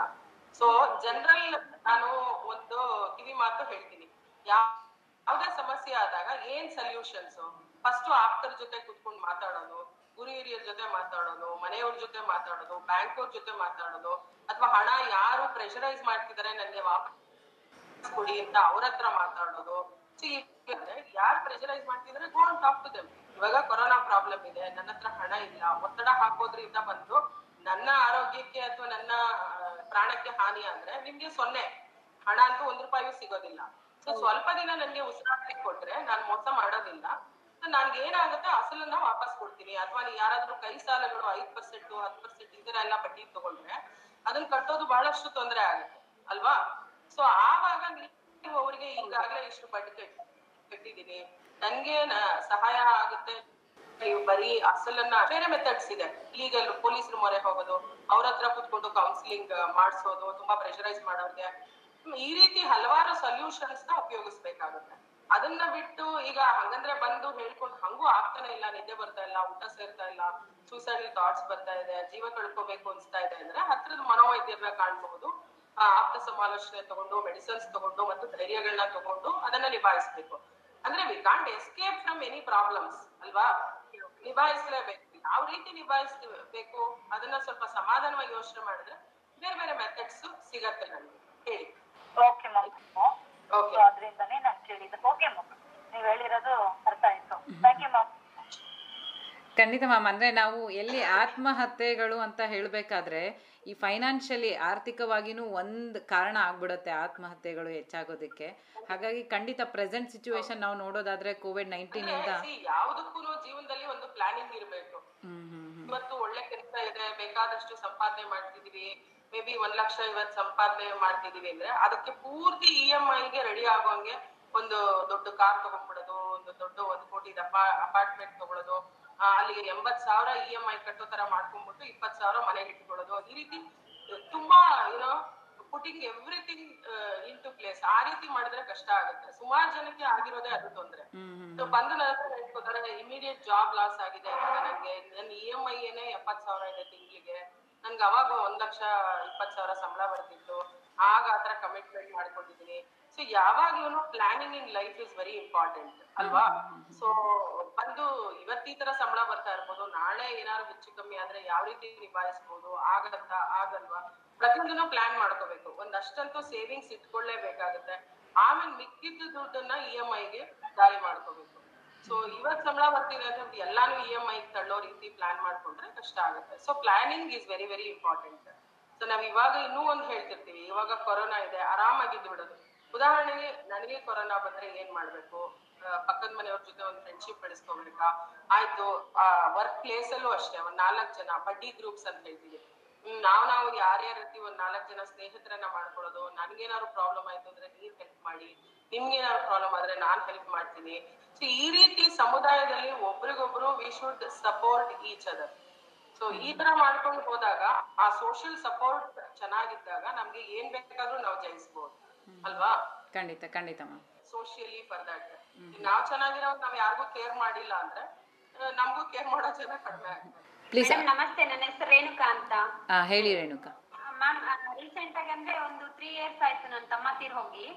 ನನ್ನ ತಮ್ಮ ತೀರೋದ ನಂತರ ನಮ್ಮಮ್ಮ ತುಂಬಾ ಡಿಪ್ರೆಷನ್ ಹೋಗಿದ್ದಾರೆ. ಊಟ ತಿನ್ನಲ್ಲ ಸರಿಯಾಗಿ, ಯಾವಾಗಂದ್ರೆ ಅವಾಗ ತಲೆ ಸುತ್ತ ಬಂದ್ ಬೀಳ್ತಾರೆ. ಇವಾಗ last time 1 week back, last Friday ಕೂಡ ಹಾಗೆ ಆಗಿತ್ತು. ಫುಲ್ಲು ಒಂಥರ ಉಸಿರು ಕಟ್ಕೊಂಡಂಗಾಗಿ ಆಸ್ಪತ್ರೆಗೆ ಹೋಗಿ ಅಡ್ಮಿಟ್ ಆದ್ರೂ ಕೂಡ ಅವ್ರ ಜ್ಞಾನ ಇರಲ್ಲ. 1 ಡ್ರಿಪ್ಸ್ 2 ಡ್ರಿಪ್ಸ್ ಹಾಕಿದ ನಂತರ ಜ್ಞಾನ ಬರುತ್ತೆ. ಆಮೇಲೆ ಒಂದ್ ಸ್ವಲ್ಪ ಜ್ಞಾನ ಇರಲ್ಲ ನಮ್ಮಮ್ಮನ್ಗೆ. ಯಾಕೆ ಆತರ ಆಗುತ್ತೆ ಮ್ಯಾಮ್? 3 ವರ್ಷ ಆಯ್ತಾ ಬ್ರದರ್ ಸತ್ತೋಗಿ? 3 ವರ್ಷ ಆಯ್ತು. 3 ವರ್ಷ ಆಯ್ತು ಅಂದ್ರೆ ಅಮ್ಮ ನೋಡಿ, ಯಾವ್ದೇ ಹತ್ರದವರ ಡೆತ್ ಆಯ್ತು ಅಂದ್ರೆ ಮನೆಯಲ್ಲಿ ಗ್ರೀಫ್ ಅಂತ ಹೇಳ್ತೀವಿ, ದುಃಖ ಅಂತ ಹೇಳ್ತೀವಿ, ನಿಮ್ಗೆ ಗೊತ್ತಿರಬಹುದು. ಅದು ಸುಮಾರು ಒಂದು 3 ವಾರ 4 ವಾರದೊಳಗೆ ಅದು ಕಡಿಮೆ ಆಗೋದು ಸಹಜ. ಬಟ್ ನಿಮ್ ತಾಯಿಗೆ ಇಷ್ಟು ವರ್ಷ ಆದ್ರೇನು ಅದು ಇದೆ ಅಂತ ಹೇಳಿದ್ರೆ ನಾವು ಪ್ರೊಲಾಂಗ್ಡ್ ಗ್ರೀಫ್ ಮತ್ತೆ ಡಿಪ್ರೆಷನ್ ಅಂತ ಹೇಳ್ತೀವಿ. ಆ ಖಿನ್ನತೆ ಕಾಯಿಲೆಗೆ ಒಳಗಾಗಿರೋ ಹಂಗೆ ಕಾಣಿಸ್ತಾರಮ್ಮ. ಆ ಕಷ್ಟದಿಂದ ಆಚೆ ಬರಕ್ ಆಗ್ತಾ ಇಲ್ಲ ಅಂತ. ದಯವಿಟ್ಟು ಎಲ್ಲಿದ್ದೀರಾ ಅಲ್ಲಿ ಹತ್ರದ ಮನೋವೈದ್ಯರನ್ನ ಕಾಣಿ. ಕಂಟಿನ್ಯೂಸ್ ಆಗಿ ರೆಗ್ಯುಲರ್ ಆಗಿ ಕೌನ್ಸಿಲಿಂಗ್ ಮಾಡಿಸಿ ಮತ್ತೆ ಆಂಟಿ ಡಿಪ್ರೆಸೆಂಟ್ಸ್ ಸಹಾಯ ಕೊಟ್ರೆ ಆ ಮೆದುಳಿಗೆ ಆ ನೋವನ್ನ ತಡೆಯೋ ಅಂತ ಒಂದು ಧೈರ್ಯ ಬರುತ್ತೆ. ಸೊ ದಯವಿಟ್ಟು ಸೈಕಿಯಾಟ್ರಿಸ್ಟ್ ನ ಭೇಟಿ ಮಾಡಿ. ಹತ್ತಿರ ಸೈಕಿಯಾಟ್ರಿಸ್ಟ್. ಎಲ್ಲಿದ್ದೀರಾ ನೀವು? ಮ್ಯಾಮ್ ನನ್ನ ಇರೋದು ಬೆಂಗಳೂರಲ್ಲಿ, ಅಮ್ಮ ಬಂದು ಉತ್ತರ ಕರ್ನಾಟಕ ಗದಗ್ ಡಿಸ್ಟಿಕ್ ಅಲ್ಲಿ. Okay, Gadag district psychiatrist number ನಾನು ಬೇಕಾದ್ರೆ ಕೊಡ್ತೀನಿ ಇವ್ರಿಗೆ, ಪದ್ಮಪ್ರಿಯ ಅವ್ರಿಗೆ ಶೇರ್ ಮಾಡ್ತೀನಿ. Okay ma'am, okay, thank you. ಅಮ್ಮ ತುಂಬಾ ಕಡ್ಡಿ ಪುಡಿ ತಿಂತಾರೆ, ಊಟ ತಿನ್ನಲ್ಲ. ಏನಾದ್ರು ಅಂದ್ರೆ ನಮ್ಮಪ್ಪ ಸ್ವಲ್ಪ ಗಲಾಟೆ ಮಾಡೋದು ಜಾಸ್ತಿ. ಅದಕ್ಕೋಸ್ಕರ ನಾನು ಲಾಸ್ಟ್ ಟೈಮ್ ಒಂದ್ ವರ್ಷ ಆಯ್ತು ಅನ್ಕೊಂತೀನಿ ಮ್ಯಾಮ್, ನಮ್ ತಾತ ಕೂಡ ತೀರ್ ಹೋಗಿ. ಒಂದ್ ವರ್ಷದಲ್ಲಿ ನಮ್ಮ ತಮ್ಮ ತೀರೋ, ಲಾಸ್ಟ್ ಇಯರ್ ಅಲ್ಲಿ ತಮ್ಮ ತೀರೋದ, ಅದ್ರ ಮಿಡಲ್ ಅಲ್ಲಿ 6 months ಗೆ ಸೋದರ ಮನೆಗೆ ಕಾಲ್ ಆಕ್ಸಿಡೆಂಟ್ ಆಯ್ತು. ಅದಾದ ನಂತರ ಒಂದ್ ವರ್ಷಕ್ಕೆ ಒಂದ್ ವರ್ಷದಷ್ಟರಲ್ಲಿ ಅಮ್ಮನಿಗೆ ಏನಾಯ್ತು ಅಂದ್ರೆ ಫುಲ್ ಡಿಪ್ರೆಷನ್ ಹೋಗ್ಬಿಟ್ಟಿದ್ದಾರೆ ಅಮ್ಮ. ಎಲ್ರು ಬ್ಯಾಕ್ ಟು ಬ್ಯಾಕ್ ಹೋಗ್ತಾ ಇದಾರೆ, ಈ ತರ ಪ್ರಾಬ್ಲಮ್ ಆಗ್ತಾ ಇದೆ, ನನಗೆ ಹೀಗಾಗ್ತಾ ಇದೆಯಾ, ಯಾಕೆ ಈ ತರ? ನೋಡಿ, ನಾನು ಹೇಳ್ತಿದ್ದೆ ಈಗಾಗ್ಲೇನೆ ಮದ್ಯ ಇರ್ಬೋದು, ಮಾದಕ ವಸ್ತು ಇರಬಹುದು, ಟೊಬ್ಯಾಕೋ ಇರ್ಬೋದು, ಕಡ್ಡಿ ಪುಡಿ ಇರಬಹುದು, ಇವೆಲ್ಲವೂ ಕೂಡ ಬಂದು ಬ್ರೈನ್ ಡಿಪ್ರೆಸೆಂಟ್ಸ್. ಅದರಿಂದ ಇವ್ರ ಆತಂಕ ಆಗ್ಲಿ ಡಿಪ್ರೆಷನ್ ಆಗ್ಲಿ ಕಡಿಮೆ ಆಗೋದಿಲ್ಲ. ಬೇರೆ ರೀತಿಯ ದೈಹಿಕ ಮಾನಸಿಕ ಸಮಸ್ಯೆಗಳು ಜಾಸ್ತಿ ಆಗತ್ತೆ ಈ ರೀತಿ ಕಡ್ಡಿ ಪುಡಿ ತಗೊಳ್ಳೋದು ಮತ್ತೆ ಬೇರೆ ಚಟಗಳಿಗೆ ಒಳಗಾಗೋದ್ರಿಂದ. ಸೊ ದಯಮಾಡಿ ಆ ಚಟದಿಂದನೂ ಕೂಡ ಅಮ್ಮನ್ನ ದೂರ ತರಬೇಕಾಗತ್ತೆ. ಸೊ ನಾನು ಮನೋವೈದ್ಯರ ನಂಬರ್ ನಾನು ನಿಮಗೆ ಕೊಡ್ತೀನಿ, ನೀವು ಅವ್ರನ್ನ ಸಂಪರ್ಕ ಮಾಡಿ ಸಲಹೆ ಕೊಡಿ. ಯಾರಿಗಾದ್ರೂ ಪ್ರಶ್ನೆಗಳಿದೆಯಾ? ನಮಸ್ತೆ ಮೇಡಮ್, ಹೇಳಿ. ನನ್ನ ಹೆಸರು ಮನ್ಸೂರ್ ಅಂತ, Pattabhiram Nagar dry waste collection center ನ ಮ್ಯಾನೇಜ್ ಮಾಡ್ತೀನಿ, ಒಣ ತ್ಯಾಜ್ಯ ಘಟಕ. ಸೊ ನಮ್ಮ ವರ್ಕರ್ ಬಂದಿವಾಗೆ ಆ ಕೆಲಸ ಮಾಡೋ ಟೈಮಲ್ಲಿ ಇವಾಗ ಅವ್ರಿಗೆ ಡ್ರಿಂಕಿಂಗ್ ಒಂದು ಮೈಂಡ್ ಸೆಟ್ ಆಗಿರುತ್ತೆ. ಸೊ ಒಂದು 3 months 2 months ಚೆನ್ನಾಗಿ ಕೆಲಸ ಮಾಡ್ತಾನೆ ಇರ್ತಾರೆ. ಆಮೇಲೆ ನೋಡಿದ್ರೆ ಮತ್ತೆ ಫುಟ್ಪಾತ್ಗೆ ಹೋಗ್ಬಿಡ್ತಾರೆ. ಸೊ ಇಂಥ ವ್ಯಕ್ತಿಗಳಿಗೆ ತಾವು ಒಂದು ಯಾವ ರೀತಿಯಲ್ಲಿ ಅಂದ್ರೆ ಅವ್ರಿಗೆ ಹೇಳೋರೇ ಇರಲ್ಲ ಮೇಡಮ್. ಅಲ್ಲ, ಹೇಳೋರು ಇರಲ್ಲ ಅಂದ್ರೆ ಮನೆಯಲ್ಲಿ ಇರ್ತಾರಲ್ಲ, ಫ್ಯಾಮಿಲಿ ಎಲ್ಲ ಸುಮಾರು ಜನಕ್ಕೆ ಫ್ಯಾಮಿಲಿನೇ ಇರಲ್ಲ, ಮನೇನ ಬಿಟ್ಟು ಈಚೆ ಬಂದಿರ್ತಾರೆ. ಸೊ ಅಂತ ವ್ಯಕ್ತಿಗಳಿಗೆ ಯಾವ ರೀತಿಯಲ್ಲಿ ನಾವು ಟ್ರೀಟ್ ಮಾಡ್ಬೇಕಂತಾನೆ ಗೊತ್ತಾಗ್ತದೆ. ಯಾಕಂದ್ರೆ ನಾನು ಸುಮಾರು ಒಂದು 5 ವರ್ಷದಿಂದ ಮೇಲೆ ವರ್ಕ್ ಮಾಡಿದ್ದೀನಿ. ಆದ್ರೂ ಅವರು ಮೆಂಟಲಿ ಶಾಕ್ ಆಗಿ ಗಾಂಜಾ ಸೊಲ್ಯೂಷನ್ ಇದೆಲ್ಲ ತಗೊಂಡು ಅವರು ಒಂದು 3 ಕಿಲೋಮೀಟರ್ 7 ಕಿಲೋಮೀಟರ್ ಒಳಗೇನೆ ಅವ್ರ ಲೈಫ್ ನ ಮಾಡ್ಕೊಳ್ಳಿ. ಓಕೆ, ಬೇಸಿಕಲಿ ಏನು ಅಂದ್ರೆ ಈ ಮದ್ಯ, ಮಾದಕ ವಸ್ತು, ಗಾಂಜಾ, ಟೊಬ್ಯಾಕೋ, MDMA ಯಾವುದೇ ಇರಬಹುದು ನೀವು ಹೇಳ್ತಾ ಇರೋದು, ಇದು ಬಂದು ಅವ್ರೊಬ್ಬರಲ್ಲೇ ಅಲ್ಲ, ಸುಮಾರು ಜನದಲ್ಲಿ ಸಮಸ್ಯೆ ಇದೆ. ಇವಾಗ ನಾವು ಟಿವಿಸ್ ಅಲ್ಲೂ ನೋಡ್ತಾ ಇದೀವಿ. ಇವೆಲ್ಲವೂ ಹೇಗೆ ಶುರುವಾಗುತ್ತೆ ಅಂದ್ರೆ ಕ್ಯೂರಿಯಾಸಿಟಿಯಿಂದ ಇರಬಹುದು, ಪಿಯರ್ ಪ್ರೆಷರ್ ಇಂದ ಇರಬಹುದು, ಜೊತೆಯಲ್ಲಿರೋರ ಒಡನಾಟದಿಂದ ಇರಬಹುದು, ತಂದೆ ತಾಯಿಯಿಂದ ಮಾಡ್ಲಿಂಗ್ ಇರಬಹುದು, ಅವರನ್ನ ಅನುಕರಣೆ ಮಾಡ್ಕೊಂಡಿರ್ಬಹುದು. ಶುರು ಆಗೋದು ಹೇಗಾಗುತ್ತೆ ಅಂದ್ರೆ, ಫಸ್ಟ್ ಉದಾಹರಣೆ ಮದ್ಯಪಾನ ತಗೊಳ್ಳಿ, 30 ml ಅಲ್ಲಿ ಶುರು ಮಾಡ್ತಾರೆ. ಆಮೇಲೆ ಏನಾಗುತ್ತೆ, ಬ್ರೈನ್ ಅಲ್ಲಿ ಟಾಲರೆನ್ಸ್ ಅಂತ ಡೆವಲಪ್ ಆಗುತ್ತೆ, 60 ml ಹೋಗುತ್ತೆ. ಅದೇ ಒಂದು ಮೋಜು ಅಥವಾ ಕಿಕ್ ಸಿಗ್ಬೇಕು ಅಂದ್ರೆ 90 ml ಆಗುತ್ತೆ, 180 ml ಆಗುತ್ತೆ. ಮತ್ತೆ ನೆಕ್ಸ್ಟ್ ಒಂದು ಬಕೆಟ್ ಎಲ್ಲ ಇಟ್ಟು ಕುಡಿಬೇಕು ಅವರು. ಸೊ ಈ ರೀತಿ ಬ್ರೈನ್ ಟಾಲರೆನ್ಸ್ ಡೆವಲಪ್ ಆಗ್ಬಿಡುತ್ತೆ ಅವ್ರಿಗೆ. ಮತ್ತೆ ಆ ಟೈಮಿಗೆ ಏನಾಗುತ್ತೆ, ಸೆಳೆತಾನು ಶುರುವಾಗ್ಬಿಡುತ್ತೆ, ಕ್ರೇವಿಂಗ್ ಅಂತ ಹೇಳ್ತೀವಿ. ಲೆಕ್ಕನೇ ಇರಲ್ಲ. ಈ ಒಂದು ಹವ್ಯಾಸ ಒಂದ್ ನಿಮಿಷ, ಈ ಹವ್ಯಾಸ ಬಂದು ಅಭ್ಯಾಸ ಆಗುತ್ತೆ. ಅಭ್ಯಾಸದಿಂದ ಚಟಕ್ಕೆ ಮೂವ್ ಆಗ್ಬಿಡ್ತಾರೆ, ಅಡಿಕ್ಷನ್ಗೆ ಹೋಗ್ಬಿಡ್ತಾರೆ. ಅಡಿಕ್ಷನ್ ಹೋದಾಗ ಏನಾಗುತ್ತೆ, ಬ್ರೈನ್ ಅಲ್ಲಿ ಕೂಡ ಹಲವಾರು ನ್ಯೂರೋಕೆಮಿಕಲ್ಸ್ ಚೇಂಜ್ ಆಗುತ್ತೆ. ಅಂಡ್ ಬೇರೆ ಮಾನಸಿಕ ತೊಂದರೆಗಳು ಶುರುವಾಗುತ್ತೆ, ಅನುಮಾನದ ಕಾಯಿಲೆಗಳು ಶುರುವಾಗುತ್ತೆ, ನಡವಳಿಕೆ ತೊಂದರೆಗಳು ಶುರುವಾಗುತ್ತೆ, ದೈಹಿಕವಾಗಿನೂ ಕೂಡ ಅಳವಡಿಕೆಗಿಂತ ಜಾಸ್ತಿ ಕಾಯಿಲೆಗಳು ಶುರುವಾಗುತ್ತೆ. ಬ್ರೈನ್ ತೊಂದರೆಗಳಿರಬಹುದು, ಅಡಿಯಿಂದ ಮುಡಿವರೆಗೂ ಸ್ಕಿನ್ ಪ್ರಾಬ್ಲಮ್ ಇರಬಹುದು, ಕ್ಯಾನ್ಸರ್ ಇರಬಹುದು. ಸೊ ಇವೆಲ್ಲವನ್ನು ಅವೇರ್ನೆಸ್ ಮೂಡಿಸೋದ್ರಿಂದ ಪದೇ ಪದೇ ಮಾಡೋದ್ರಿಂದ, ಮತ್ತೆ ಯಾವ ರೀತಿ ಚಿಕಿತ್ಸೆಗೆ ಒಂದ್ ದಾರಿ ಇದೆ ಅದನ್ನು ಕೂಡ ಹೇಳ್ಬೇಕು. ನಾ ಈಗ ಹೇಳ್ದಂಗೆ ಅವ್ರಿಗೆ ಇದರಿಂದ ಏನೇನ್ ತೊಂದರೆಗಳಾಗುತ್ತೆ, ಮತ್ತೆ ಅವ್ರು ಹುಷಾರ್ ತಪ್ಪಿ ಬಿದ್ರೆ ನೀವು ಹೇಳಿದ್ರಿ ಯಾರು ಜೊತೆ ಕೂಡ ಇರೋದಿಲ್ಲ ಅಂತ, ನೋಡ್ಕೊಳ್ಳೋರು ಯಾರು ಇರೋದಿಲ್ಲ. ಮತ್ತೆ ಕ್ಯಾನ್ಸರ್ ರೋಗಿಗಳು ನೋಡಿರ್ಬಹುದು, ಅರ್ಧ ಮುಖಾನೇ ತೆಗೆದ್ಬಿಟ್ಟಿರ್ತಾರೆ, ಅರ್ಧ ಚಿಹ್ನೆ ತೆಗೆದಿರ್ತಾರೆ. ಸೊ ಈ ರೀತಿ ಸುಮಾರು ತೊಂದರೆಗಳಾಗತ್ತೆ, ದೈಹಿಕ ತೊಂದರೆ, ಮಾನಸಿಕ ತೊಂದರೆ. ಅವ್ರಿಗೆ ಈ ಅವೇರ್ನೆಸ್ ಮೂಡಿಸೋದು ಪದೇ ಪದೇ, ಆ ಇಂಟ್ರಾಕ್ಷನ್ಸ್ ಮಾಡೋದು, ಯಾಕೆ ಮಾದಕ ವಸ್ತು ಮದ್ಯ ಸೇವನೆ ಮಾಡ್ತಿದ್ದಾರೆ ಅದ್ರ ಬಗ್ಗೆ ತಿಳ್ಕೊಳ್ಳೋದು, ಮತ್ತೆ ಚಿಕಿತ್ಸೆಗೆ ಪ್ರಾಥಮಿಕ ಆರೋಗ್ಯ ಕೇಂದ್ರ ಇರ್ಬೋದು, ಜಿಲ್ಲಾಸ್ಪತ್ರೆ ಇರ್ಬೋದು, ಇಲ್ಲಿಗೆ ಕರ್ಕೊಂಡು ಹೋಗಿ ಅವ್ರಿಗೆ ಸಹಾಯ ಮಾಡೋದು, ಇವೆಲ್ಲವೂ ಮಾಡೋದ್ರಿಂದ ಅಟ್ಲೀಸ್ಟ್ ಒಂದಷ್ಟು ಜನ ಇಂಪ್ರೂವ್ ಆಗ್ತಾರೆ. ಅವರ ಓನ್ ಫ್ರೆಂಡ್ಸ್ ಇಂಪ್ರೂವ್ ಆಗೋದನ್ನ ನೋಡಿ ಮತ್ತೆ ಇನ್ನ ಅಷ್ಟು ಜನ ಕೂಡ ಕ್ರಮೇಣ ಚೆನ್ನಾಗಿ ಮಾಡ್ಬೇಕು. ಬೇರೆ ಯಾರಾದ್ರೂ ಪ್ರಶ್ನೆ ಕೇಳ್ತೀರಾ? ಹಲೋ, ನಮಸ್ತೆ ಮೇಡಮ್, ನನ್ನ ಹೆಸರು ರೋಜಾ ಅಂತ. ಈಗ ಯೂತ್ ಹೆಂಗಂದ್ರೆ ಲವ್ ಮಾಡ್ತಿರ್ತಾರೆ, ಒಬ್ಬರು ನಾನು ಡೀಪಾಗಿ ಲವ್ ಮಾಡ್ತಿದ್ದೀನಿ ಅಂತ ಹೇಳ್ತಾರೆ. ಮತ್ತೆ ಅವರು ಊರ್ನೊಬ್ರನ್ನ ಇನ್ನೊಬ್ಬರನ್ನ 3-4 ಜನ ಮೇಂಟೈನ್ ಮಾಡ್ತಿರ್ತಾರೆ. ಅದ್ ಗೊತ್ತಾದ್ಮೇಲೆ ಅವರು ಡಿಪ್ರೆಷನ್ಗೆ ಹೋಗ್ತಾರೆ. ಅವ್ರನ್ನ ಹೇಗ್ ನಾವು ರಿಕವರಿ ಮಾಡೋದು ಅಂತ ನನ್ನ ಪ್ರಶ್ನೆ ಮೇಡಮ್. ನೀವ್ ಹೇಳೋದು ಒಬ್ರು ಮದ್ವೆ ಆಗದೆ ಇರೋರು ಒಬ್ಬರನ್ನ ಲವ್ ಮಾಡ್ತಿದ್ದಾರೆ, ಬಟ್ ಲೇಟರ್ ಗೊತ್ತಾಗುತ್ತೆ ಅವರು ಇನ್ನ ಒಂದ್ 4 ಜನದ ಜೊತೆ ಸಂಪರ್ಕ ಇಟ್ಕೊಂಡಿದ್ದಾರೆ ಅಂತನಾ? ಗೊತ್ತಾಗತ್ತೆ. ಬಟ್ ನಮ್ ಜೊತೆ ಅವ್ರ ಜೊತೆ ಮಾತಾಡುವಾಗ ಅವ್ರು ತುಂಬಾ ನೀನಂದ್ರೆ ನಂಗೆ ಇಷ್ಟ, ನೀನೇ ನಮ್ ಪ್ರಾಣ, ನೀನೇ ನನ್ ಜೀವ ಅಂತ ಹೇಳಿರ್ತಾರೆ. ಬಟ್ ಈ ತರ 4-5 ಜನ ಇದ್ದಾರೆ ಇವ್ರ ಜೊತೆ ಅಂತ ಗೊತ್ತಾದ್ಮೇಲೆ ಅವ್ರು ತುಂಬಾ ಡಿಪ್ರೆಷನ್ಗೆ ಹೋಗ್ತಾರೆ. ಅವ್ರನ್ನ ನಾವು ಅದರಿಂದ ಹೊರಗಡೆ ಹೆಂಗ್ ತರೋದು? ಓಕೆ, ಆ ಲೇಡಿ ಡಿಪ್ರೆಷನ್ ಹೋಗ್ತಾ ಇದಾರೆ, ಇವ್ರು ನನಗೆ ಮೋಸ ಮಾಡಿದ್ದಾರೆ, ಇವ್ರು ನನ್ನನ್ನೇ ನೀನೇ ಜೀವ, ನಿನ್ನೆ ಪ್ರೀತಿ ಮಾಡ್ತೀನಿ ಅಂತ ಹೇಳ್ಬಿಟ್ಟು ನಂಬಿಸ್ಬಿಟ್ಟು ಇನ್ನ 4 ಜನದ ಜೊತೆ ಇರೋದು ಅಥವಾ ಸಂಪರ್ಕ ಇರೋದು ಗೊತ್ತಾಗಿ ತುಂಬಾ ಡಿಪ್ರೆಷನ್ಗೆ ಹೋಗಿದ್ದಾರೆ ಅಂತ ಹೇಳ್ತಿದ್ರಲ್ವಾ? am I right? Yes madam. ಈ ತರ ಸಂದರ್ಭ ಬಂದಾಗ ಯೋಚನೆ ಮಾಡ್ಬೇಕು ಕೂತ್ಕೊಂಡು. ಫಸ್ಟ್ ಆಫ್ ಆಲ್ ಅವರು ಇವ್ರನ್ನ ನಂಬಿಸಿದ್ರು, ನೀವೇ ಇಷ್ಟ ಅಂತ ಹೇಳ್ಬಿಟ್ಟು ಇವರು ನಂಬಿದ್ರು. ಈಗ ಗೊತ್ತಾಗಿದೆ ಈ ತರ ನಡವಳಿಕೆ ಸರಿ ಇಲ್ಲ ಅನ್ನೋದು ಒಂದು ಖಚಿತ ಆಗಿದೆ ಅಂತ ಹೇಳ್ತೀರಾ. ಸೊ ಕೂತು ಯೋಚನೆ ಮಾಡ್ಬೇಕು, ಈ ತರ ವ್ಯಕ್ತಿ ಜೊತೆ ಇನ್ನು ಲೈಫ್ ಲಾಂಗ್ ನಾವು ಮದ್ವೆ ಆಗಿ ಮುಂದುವರಿಯೋದು ಸರಿನಾ ತಪ್ಪಾ? ಮುಂದುವರೆದ್ರೆ ಏನು ಅಡ್ವಾಂಟೇಜಸ್, ಏನ್ ಡಿಸ್ಅಡ್ವಾಂಟೇಜಸ್?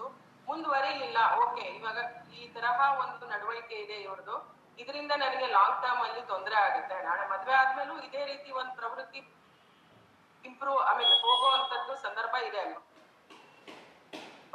ಸೊ ಅವ್ರ ಜೊತೆ ಕೂತು ಒಂದ್ಸರಿ ಮಾತಾಡ್ಬಿಟ್ಟು ಇವ್ರು ಅದನ್ನ ಯೋಚನೆ ಮಾಡಿ ಒಂದು ಡಿಸಿಷನ್ ತಗೋಬೇಕಾಗುತ್ತೆ. ಲೈಫ್ ಸ್ಕಿಲ್ಸ್ ಅಂತ ಹೇಳ್ತೀವಿ, ಜೀವನ ಕೌಶಲ್ಯಗಳು ಅಂತ ಹೇಳ್ತೀವಿ. ಓದೋದು, ಡಿಗ್ರಿ ತಗೊಳ್ಳೋದು, ಡಾಕ್ಟರ್ ಆಗೋದು, ಇಂಜಿನಿಯರ್ ಆಗೋದು, ಪ್ರೊಫೆಸರ್ ಆಗೋದು, ಜಡ್ಜ್ ಆಗೋದು, ಇದು ಒಂದು ಕಡೆ ಓದೋದು. ಇನ್ನೊಂದು ಲೈಫ್ ಸ್ಕಿಲ್ಸ್, ಸೆಲ್ಫ್ ಕಂಟ್ರೋಲ್, ನಮ್ಮ ಮೇಲೆ ನಮಗ್ ಕಂಟ್ರೋಲ್ ಇರೋದು, ಸರಿಯಾದ ಡಿಸಿಷನ್ಸ್ ತಗೊಳ್ಳೋದು, ಪ್ರಾಬ್ಲಮ್ ಸಾಲ್ವಿಂಗ್, ಕ್ರಿಯೇಟಿವ್ ಥಿಂಕಿಂಗ್ ಅಂತ ಹೇಳ್ತೀವಿ, ಕ್ರಿಟಿಕಲ್ ಥಿಂಕಿಂಗ್ ಅಂತ ಹೇಳ್ತೀವಿ. ಸೊ ಇವೆಲ್ಲವನ್ನೂ ಬೆಳೆಸ್ಕೊಳ್ಳೋದು, ಅಸರ್ಟಿವ್ ಆಗಿರೋದು, ನೋ ಅಂತ ಹೇಳೋವಂಥದ್ದು ಪ್ರವೃತ್ತಿ. ಯಾರಾದ್ರೂ ಬಂದು ತಗೊಳ್ಳಿ ಇದು ಗಾಂಜಾ ತುಂಬಾ ಚೆನ್ನಾಗಿದೆ, ನನಗೆ ಇದರಿಂದ ಒಳ್ಳೆ ಮೋಜ್ ಸಿಗ್ತಾ ಇದೆ, ಎಲ್ಲ ಕಲರ್ಫುಲ್ ಆಗಿ ಕಾಣಿಸ್ತಾ ಇದೆ, 5-6 ಜನ ಹುಡುಗಿರ್ ಕಾಣಿಸ್ತಿದ್ದಾರೆ ಗಾಂಜಾ ಹೊಡೆದ ತಕ್ಷಣ, ಸೊ ಅವ್ರು ಹೇಳಿದ್ರು ಅಂದ್ರೆ ತಕ್ಷಣ ನಾವು ಕೇಳೋದು ಸರಿನಾ? ನಾವು ಫಸ್ಟ್ ಯೋಚನೆ ಮಾಡ್ಬೇಕು. ಹೌದು, ಎರರ್ ಆಫ್ ಜಡ್ಜ್ಮೆಂಟ್ ಅಂತ ಹೇಳ್ತೀವಿ, ತಪ್ಪು ಆಗತ್ತೆ ಎಲ್ಲರಿಂದ, ಬಟ್ ಅದೇ ಹಾದಿಲಿ ಮುಂದುವರಿಬೇಕಾ, ಅಲ್ಲೇ ನಿಂತು ಯೋಚನೆ ಮಾಡ್ಬೇಕಾ? ಇವೆಲ್ಲವನ್ನೂ ತುಲನೆ ಮಾಡಿ ನೀವು ಬರಿಬೇಕು ಕೂತ್ಕೊಂಡು. ಆಕೆಗೆ ಒಂದು ಸಹಾಯ ಮಾಡಿ, ಇಲ್ಲ ತುಂಬಾ ಡಿಪ್ರೆಷನ್ ಹೋಗಿದ್ದಾರೆ ಅಂದ್ರೆ ಹತ್ರದ ಮನೋವೈದ್ಯರ ಹತ್ರ ಕರ್ಕೊಂಡು ಹೋಗಿ. ಸೊ ಈ ತರಹ ಒಂದು ಪ್ರವೃತ್ತಿ ಇರೋರ್ನ ಮದ್ವೆ ಆದ್ರೆ ಏನ್ ಅಡ್ವಾಂಟೇಜು, ಆಗದೆ ಇದ್ರೆ ಏನು, ಇದೆಲ್ಲವನ್ನು ಅಳೆದು ಸುರಿದು ಸರಿಯಾದ ನಿರ್ಧಾರ ತಗೋಬೇಕು. ಸರಿಯಾ? Okay, that is how you have to analyse. ಏನೇ ಪ್ರಾಬ್ಲಮ್ ಇರಬಹುದು, ಒಂದು ರೋಡ್ ಚೆನ್ನಾಗಿದೆ ಅಂತ ಶುರು ಮಾಡಿರ್ತೀವಿ, ಹೌದಾ? ದೊಡ್ಡ ಡಿಸಾಸ್ಟರ್ ಆಗಿ ಆ ರೋಡ್ ಇಂದ ನಮ್ಮ ಡೆಸ್ಟಿನೇಷನ್ ತಲುಪಕ್ ಆಗಲ್ಲ ಅಂತಂದ್ರೆ ಅಲ್ಲೇ ಕುತ್ಕೊಂಡು ಅಳ್ತೀವ, ಇಲ್ಲ ವಾಪಸ್ ಬೇರೆ ಹಾದಿ ಹುಡುಕ್ತೀವ? ಹುಡುಕ್ಬೇಕು ಮೇಡಮ್. ಅದೇ ಅವ್ರು ಹೆಂಗ್ ಗೊತ್ತಾ, ಅವರು ಸ್ಟಾರ್ಟಿಂಗ್ ಅಲ್ಲಿ ಒಳ್ಳೆಯವರಾಗಿರ್ತಾರೆ, ಲಾಸ್ಟ್ ಬರೋ ಮೂಮೆಂಟ್ ಅಲ್ಲಿ ಈ ತರ. ಸೊ ನಿಮ್ಗೆ ಬಹುಶಃ ಗೊತ್ತಾಗಿದೆ ಅನ್ಸುತ್ತೆ ಯಾವ ರೀತಿ ನಿಭಾಯಿಸ್ಬೇಕು ಅಂತ. ಸೊ ಆ ರೀತಿ. ನಾನ್ ರತ್ನ ಅಂತ ಮೇಡಮ್, ನಾನು ಸ್ವಾತಿಮೇಳ ಸಂಘದಲ್ಲಿ ಕೌನ್ಸಿಲರ್ ಆಗಿ ವರ್ಕ್ ಮಾಡ್ತಾ ಇದ್ದೀನಿ. ನಂದು ಒಂದು ಕ್ಲೈಂಟ್ ಇಂದ ಒಂದು ಕ್ವಶನ್ ಬಂದಿದೆ ಮೇಡಮ್. ಅವರು ಪಾರ್ಟ್ನರು ಮದ್ವೆ ಆಗ್ತಾ ಇದಾರೆ, ಇವರು ಒಂದು PLHIV ತುಂಬಾ ರಿಸ್ಕಿ ಆಗ್ಬಿಟ್ಟಿದ್ದಾರೆ, ಅವ್ನ್ ಬೇಕು ಅಂತ ತುಂಬಾ ಹಠ. ನಿನ್ನೆ ನೈಟ್ 12 ಗಂಟೆಗೆ ಫುಲ್ ಟೈಟ್ ಆಗಿ ಕುಡಿದ್ಬಿಟ್ಟು ನಂಗೆ ಕಾಲ್ ಮಾಡಿ, ನಾನು ಬದುಕಲ್ಲ, ನಂಗೆ ಅವ್ನ್ ಬೇಕೇ ಬೇಕು ಅಂತಾನೆ. ಅವನ ಹತ್ರ ಪಾರ್ಟ್ನರ್ ಹತ್ರ ನಾನು ಮಾತಾಡಿದ್ರೆ ಅವ್ರು ಹೇಳ್ತಾರೆ, ನಾನು 2 ಕಡೆ ಮೇಂಟೈನ್ ಮಾಡ್ತೀನಿ, ನಾನು ವಂಶ ಬೆಳಿಬೇಕು, ಇವ್ರ ಆಪರೇಷನ್ ಆಗಿದೆ, ನನ್ನ ಮಕ್ಕಳು ಬೇಕು, ನಮ್ಮ ಅಪ್ಪ ಅಮ್ಮಗೋಸ್ಕರ ಮದ್ವೆ ಮಾಡ್ಕೊಳ್ತಾ ಇದ್ದೀನಿ ಅಂತ ಅವ್ನ್ ಹೇಳ್ತಾನೆ. ಇವಳು ನೋಡಿದ್ರೆ ಇಲ್ಲ, ನನ್ಗೆ ಅವ್ನ್ ಮದ್ವೆ ಆಗೋದ್ ಬೇಡ, ನಾನು ಅವನ್ನ ಸಾಕ್ತೀನಿ, ಅವ್ನ್ ಕೆಲ್ಸಕ್ಕೆ ಹೋಗೋದು ಬೇಡ ಅಂತ ತುಂಬಾ ಡಿಪ್ರೆಷನ್ಗೆ ಹೋಗಿದ್ದಾರೆ ಮೇಡಮ್. ಏನಂತ ಅವ್ರಿಗೆ ಆನ್ಸರ್ ಮಾಡ್ಬೇಕನ್ನೋದೇ ಗೊತ್ತಾಗ್ತಾ ಇಲ್ಲ. ಅಲ್ಲ ಈಕೆ ಹೇಳೋದು ಆತ ಬೇರೆ ಮದ್ವೆ ಆಗ್ಬಾರ್ದು, ನನ್ನ ಮಾತ್ರ ಮದ್ವೆ ಮಾಡ್ಕೋಬೇಕು ಅಂತ. ನನ್ ಜೊತೆಗೆ ಇರ್ಬೇಕು. ಅವಳಿಗೆ 2 ಮಕ್ಳಿದಾವು. ದೊಡ್ಡವಳು ಮದ್ವೆ ಆಗಿದೆ, ಚಿಕ್ಕವನು ಇನ್ನು ಮದ್ವೆ ಆಗಿಲ್ಲ. ಸಸ್ಯ ಬರೋ ಮೂಮೆಂಟ್ ಇದೆ. ಇವಳು PLHIV.